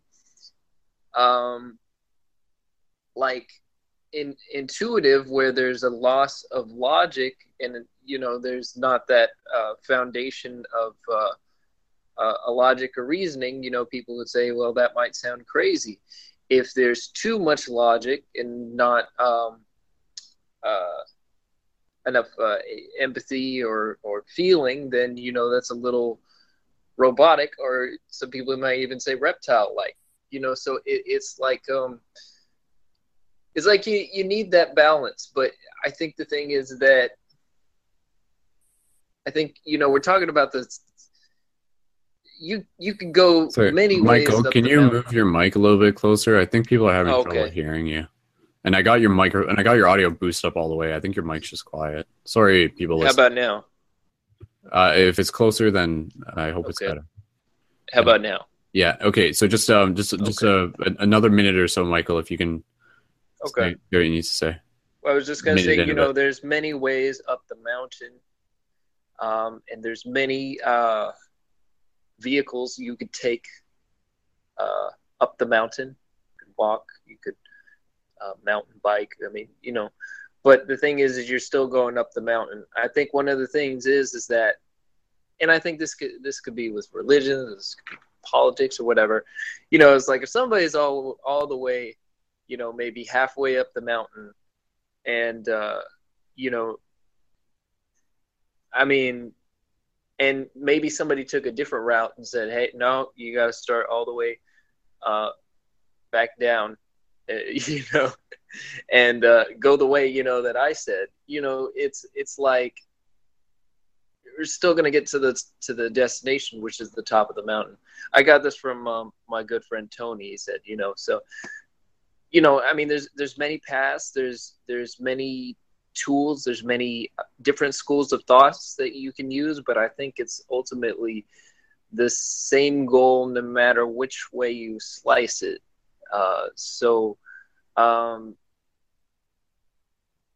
You know, we're each our own star, and we each got to follow our own orbit, you know, and what works best for you. I think that's, you know, the whole, you know, do what thou wilt type of thing. You know, you've got to find what works for you. So that's all I had to say.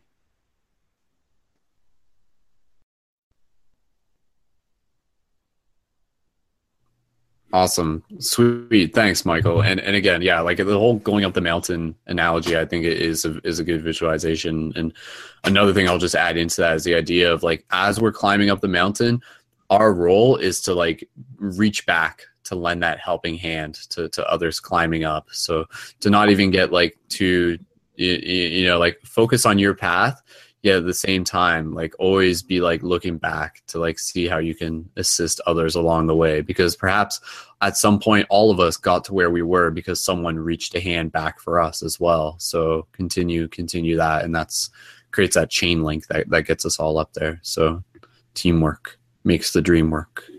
Cool. Michael, thank you, man. Awesome. Oh yeah, sure. Well, I just want to say, I think what they both said, they both had very valid points. Mm-hmm. I think it's just, I think it was just different approaches to looking at the same thing. So, yeah. So very much so. We are, different points of view. So it's like different points of view is essentially what it's about. So. Words. Okay, guys. So again, at this point in the broadcast, we're literally just like passing the talking stick around the circle one last time. So any closing points that people want to add in, and just like a couple minutes each, and we'll be done and wrapping it up and saving more for another broadcast. So who would like to go next in terms of any closing points that you guys might want to add to this discussion, be it about politics or really about anything? I think I'll go. Dave, yeah, go ahead. Yeah, just for me, every face or every box that's on here, I have a love and a want for good to be in all people's lives. Our world has a lot of oppression in it right now, and it's waking up consciousness, and it is seeing. And so, for me, the biggest word that I could say is self-realization. Self-realization is merely from sitting. I realized that I wasn't these thoughts and I wasn't these emotions. And when I realized that I wasn't neither one of those, I realized what I truly was. And it's in there. And as soon as I name it, it goes away, because it takes away from what it is. It's an experience. And being able to sit and quiet this mind down, until I did that, I wasn't able to see any of it, because I thought I was my thoughts. And so, self-realization is something I put out there. I lead a meditation group, and it's because that was my path. That was the path I found to finding ultimately the truth of me, which is love. And when I found that, I want everyone to know that truth. Passion, yes, it's definitely there. I get excited, and excitement's something that I look at, because next, a lot of different things can come from excitement for me. So, I get excited. I'm never wanting to put anyone down on here. So Eddie, know that I think, he left. I just know that my intentions are purely wanting to see people know the power that's within them, because everybody has it. There's no one without it. And we're all level. We're all right here walking. Like Rumi says, he says, we're all just walking each other home, and that's what we're doing right here. So I honor every one of you, and very grateful that this is here. Awesome. Thank you, man. I'm glad that you joined us once again, and looking forward to more opportunities. So appreciate it. Thank you, man. Yes. Sweet. Okay. Who would like to go next?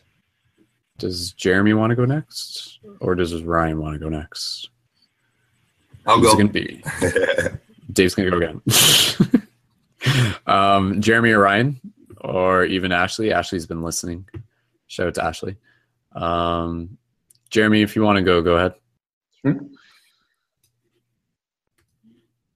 Oh, sorry. I'm not sure if Ryan was talking there, because I had him muted. My apologies. Okay, Ryan, now I can hear you. Yeah. Who wants? Because you're probably like, I'll go, and then I'm just like, yeah, who wants to go? Yeah, I've been saying it forever, but I was like, yeah, that was my bad. I almost just hung up. Yeah. Okay. All right, Jeremy, you can go after Ryan then. Okay, Ryan, go ahead. Awesome. So I just want to say, and Ryan, if you could talk a little bit louder. I don't know if your mic's a little bit quieter, but yeah, I don't know. I feel like something. Just how's that? Is that better? If it's closer, then it's as good as it can be, I think. So. Yeah, I don't know. I don't know. Something's weird right now. I think my connection's bad. All right, fair enough. Keep going though. You're good. So I just wanted to say, everybody, we were divided, and that part is over now. Regardless of the outcome, people won or lost, whatever you want to call it. It's time to focus directly on the now only. None of that can be changed now. Let's just move forward and not stress about the outcome of it. So the key to, spirituality is mostly sticking in the now. So that's what we really want to focus on moving forward, and keep helping other people and keep expanding, and we'll work towards the shift. If anybody here or listening ever has any questions about depression, anxiety, or even just want to talk about something negative, by all means, please reach out to me. You can send me an email, ryan@aspiritualhand.com, or even any questions about ayahuasca, the use of it, you can check us out at www.aspiritualhand.com. So thank you very much, Brendan. I appreciate it.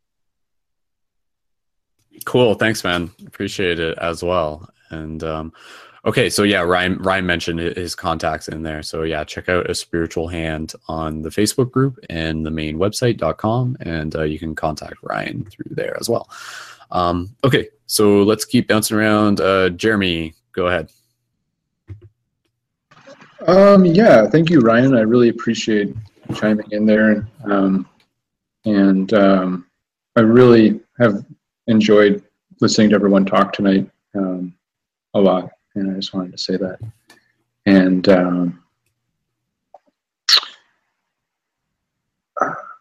I think that as we move forward right now into this new world, this post-2016 election world, we should move forward with a lot of what Michael was saying about realizing the ultimate sort of truth behind it, what everyone else is saying. That ultimate truth is everywhere, that it exists in all things. It's like points of light up and down a mountain or something. Like Michael was getting very poetic, and it was very beautiful, Michael. I have to say, I really enjoyed listening to you talk. I could really see your process with that. And yeah, for sure. And I really appreciated listening to you discuss that. And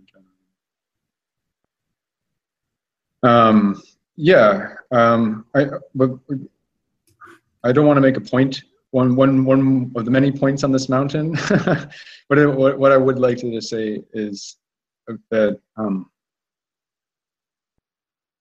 we have to be prepared to hear a lot of stuff that we're going to disagree with, right? And not have to get into philosophy every single time, epic philosophy on metaphysics. That might be the truth of it. It is, for sure. But when we are triggered by people, we just have to realize that that's their truth. It doesn't have to be our truth, right? And that's kind of what I wanted to summarize earlier when I was kind of moderating, but then I kind of made it a little bit awkward, I guess. But that we can just accept other people's truths as their truth. And there is a truth about the physical world, but we don't have to, it doesn't have to be the same thing as their truth. Their truth can just be their truth. And we can enjoy each person's truth a lot just by listening to them. So, and that enjoying each person's truth, it will save us from being triggered by finding the truth. That whole finding the truth thing can cause a lot of issues.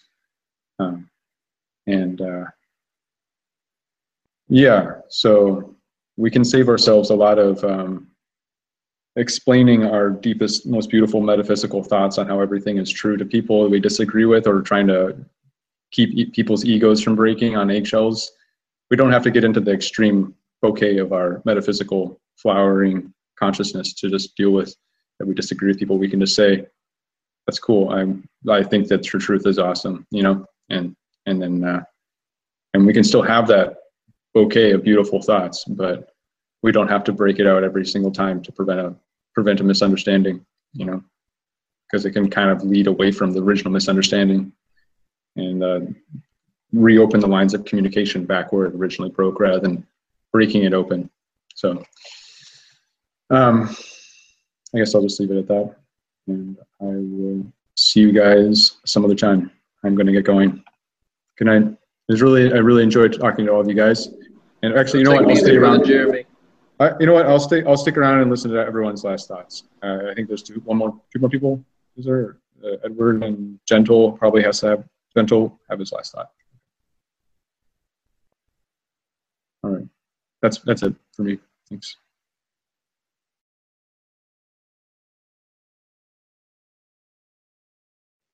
Did we lose Brendan? Yeah, I believe so. Okay. Gentle, I really enjoyed listening to you talk, man. And I really enjoyed listening to you talk. And when you start talking about your personal things that you went through, like there's a lot of I have a lot of respect for your process like that, man. Like, I think it's really cool, and I'm glad that that was able to come out. You know, I'm glad that we're all able to hear that, right, and hear it from. That's where gentle showed up. I was never, you know, I was chaos itself, and gentle showed up when my daughter was born. We had a home birth, and my daughter was born, and I delivered her. I cut the cord, and she melted my heart. She brought me back to knowing the truth of me, which is gentle, and the chaos is it's a mind game, you know, and I'm not that. And so, you know, Eddie, while you're here, brother, I'd just like to apologize to you if I said anything that offended you, because I have love for you too, brother, just like everyone else, you know. Oh, so. Now am I back? Hey, no, you're not back. I'm taking the show over for tonight. You guys got this? All right, cool. No, that was weird. I thought it legit crashed.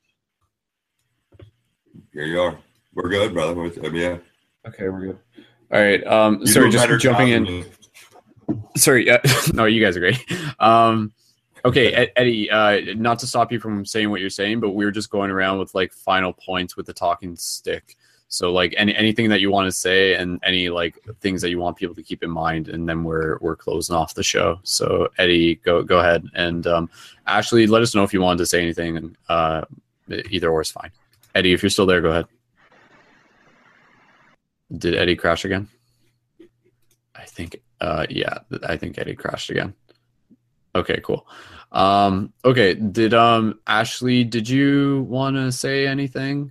Even just hello, goodbye? I suppose I could. Yeah, by all means. It's all just practice. So. I just want to say I love all you guys very much. Woo. I enjoy sitting here listening to you guys talk and going through all these emotions with everybody and all their own individual perspectives. It's really beautiful. Even though you're all dudes, it's fine. I love you guys so much. I don't really have anything else to say other than that. I think everybody touched on a lot of the things I've been feeling myself. So there's really nothing for me to say because everybody's already said it. So I love you guys. That works for me. Cool. Thanks, Ashley. We love you too. And has your daughter still been bringing her free hug sign to school with her? This past week, no. I think it's in her backpack. She just hasn't pulled it out. Right. But she did hand out some of the extra signs because everybody was trying to steal hers. So there you go. Yeah. That's awesome. Junior shifters. So very cool. Cool. Okay. So, guys, at this moment, I just want to be able to, again, thank everyone so much for tuning into this. I'm just going to mention a couple community notes, and then Eddie may jump back in, and then we'll close off the show. As I said earlier in the show, that we were going to talk about Doctor Strange within this broadcast, though obviously that didn't fully happen, though at the same time, I'm okay with that because I'd rather, it'd be hard to talk about it without getting into spoiler territory, so I think it's fair game, but just reminding you guys that if you haven't seen that movie, go check it out, and the reason being is that there's a lot of like consciousness shifting themes and metaphysical like concepts within that movie, so there's a lot of people who have been seeing it, and it's a great bridge to be able to talk to some of your friends who have perhaps seen it and are interested in learning and talking more about the metaphysical aspects of this reality. And I'm also in the process of doing my conscious movie review for the film, and I'm planning on getting that out next week. It's actually been like really challenging to film just because it's like so there's a lot to talk about, and it may be like it's probably going to be my longest conscious movie review lengthwise that I've done so far. But again, stay tuned for that. And if you aren't yet subscribed to this channel, and if you're watching this on YouTube right now, guys, please feel free to hit the like button and even leave a comment afterwards. Leaving a comment in the live chat is different from leaving a comment on the video, but please feel free to leave a comment on the video as well. And continuing to invite you guys to share this episode and reminding you that you can find the MP3 version of this and any other broadcast as well if you look up Paradigm Shift Radio on iTunes, or go to blogtalkradio.com/Paradigm Shift Radio, and you'll find it there as well. And of course, inviting and reminding you guys to tune in for future broadcasts. The next broadcast that we're going to have for sure is going to be the Dream class, which will be on the coming Tuesday. And that is, as I just check my calendar, on November 13th or 14th-ish, Tuesday is on the 15th.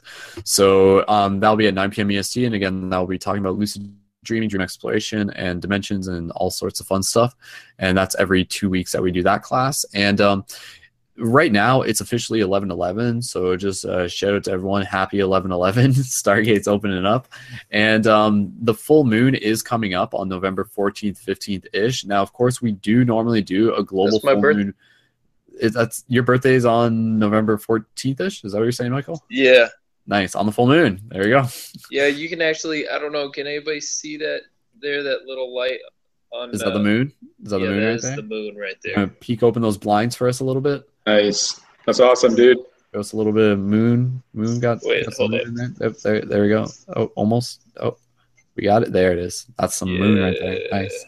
Yeah, it's raining outside right now. I was like listening to that earlier. I don't know if you guys could hear it. Got some rain in Canada. Cool. Okay, so November 14th is Michael's birthday, and it's going to be the full moon. Now, again, ideally, in multiple parallel realities, I want to be able to keep doing the full moon meditation broadcast. Though, to be honest, guys, with this one, I'm just not entirely 100% sure if this one will happen to the same degree. Perhaps we'll still do a mini one. The only reason is because I need to get caught up on other stuff, and such as like the Doctor Strange video and shipping out the shifter booster kits and a couple other things.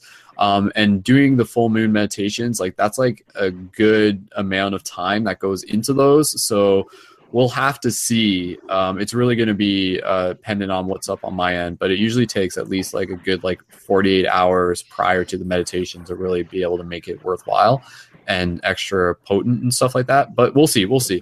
So just stay tuned for that, because I don't want to promise that there's going to be a full moon meditation. But if there isn't, you can always go back and check out previous ones if you haven't listened to those as well, the story meditations.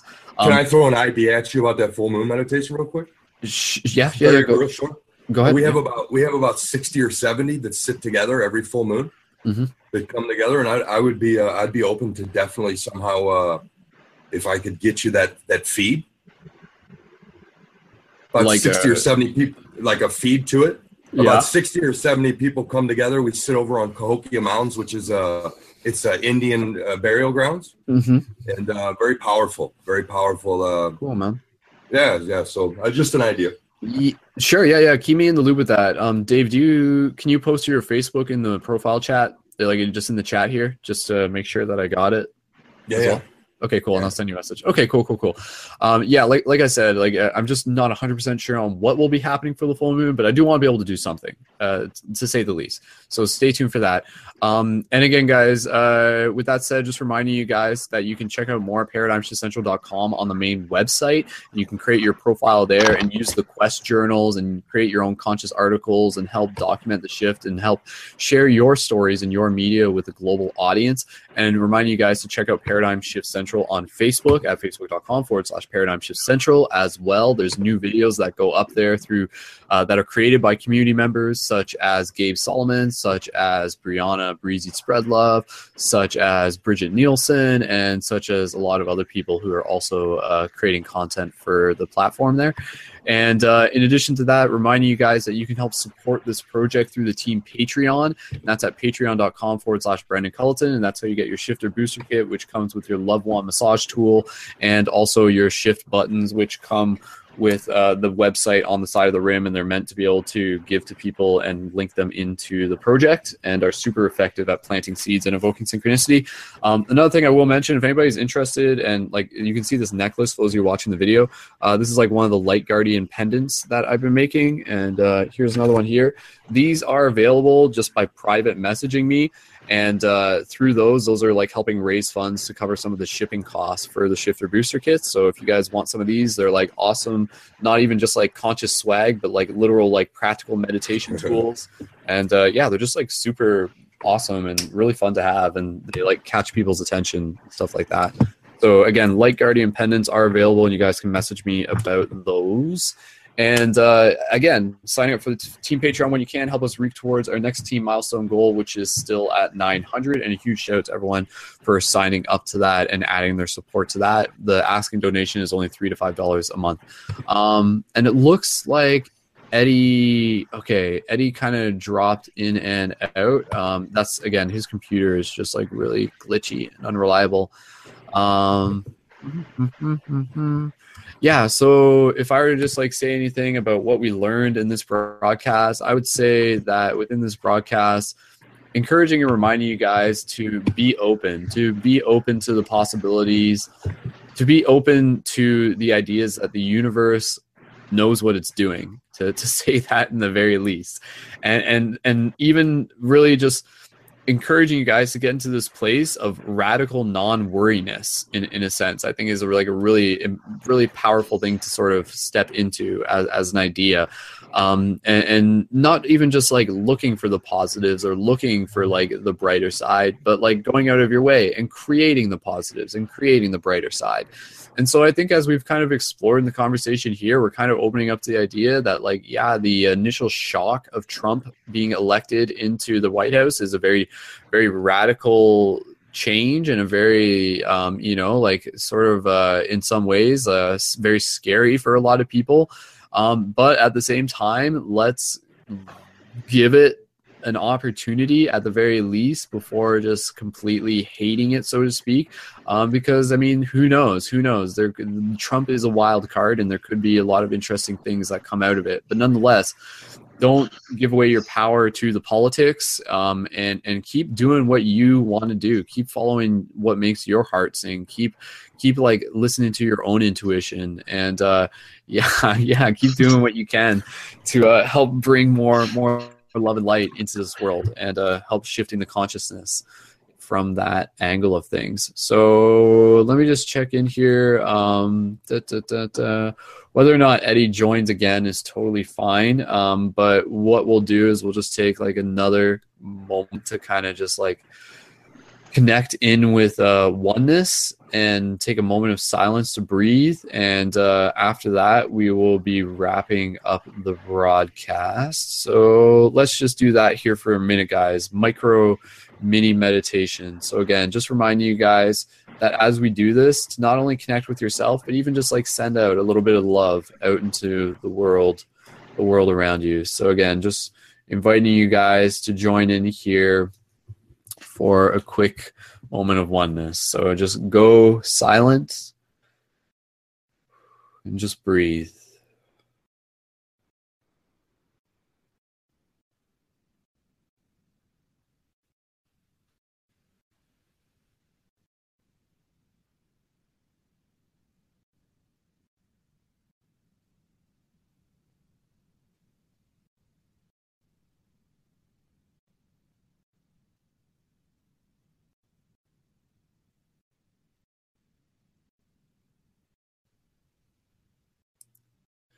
So again, really just expressing gratitude for all of you, expressing gratitude for yourself, for showing up in this moment, for sharing in the inspiration, for being a part of the bigger story, and reminding ourselves that yes, it does all add up to love, and that is the lesson.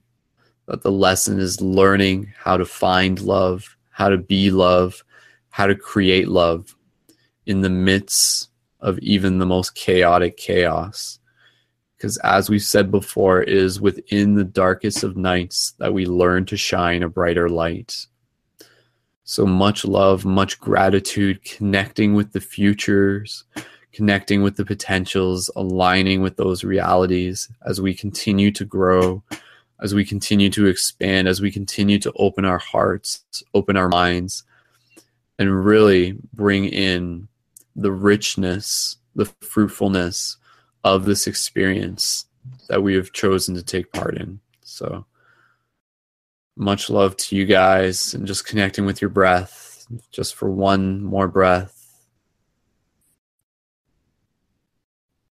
Gentle exhales. You are light, you are love, and your journey has only just begun. May the rays and branches of light always guide you. Aho. Thank you. Cool, guys. All right, guys. So with that said, we are going to wrap up this broadcast. It's funny. It looked like our friend Devon jumped in just for a moment there. Shout out to Devon. We'll catch up with him in another broadcast in the Dream class. And again, shout out to Eddie as well. Really appreciate Eddie being involved with this. And just again, thank you to everyone for tuning into this, for being a part of this. And again, reminding you guys that you can tune in and be a part of future ongoing broadcasts as part of the Real World Game to help shift consciousness. So share this broadcast with your friends. Go out there, engage in acts of shiftivism, intentionally planting seeds, help assist with the shift in consciousness. Go have some conscious conversations. Go do some free hugs. Spread the love. That is your shift mission. Your shift mission is to really see the bigger picture and to really help create it as well through love. So with that said, guys, my name is Brendan. And again, subscribe to youtube.com/SkullBabylon, facebook.com/SkullBabylon, and patreon.com/Brendan Culleton, and ParadigmShiftCentral.com. And much love to all of you guys for being a part of this. So we're going to wrap up this broadcast. We're going to go to sleep, and we're going to wake up, and tomorrow is another opportunity to help change the world, help bring more love into it. So guys, thank you so much for tuning in. And for those of you who are still with us right now, please feel free to unmute your microphones, and we will say goodbye to all the beautiful people on the internets out there. So guys, join me in saying farewell, good night, and much love. So to all the beautiful people out there,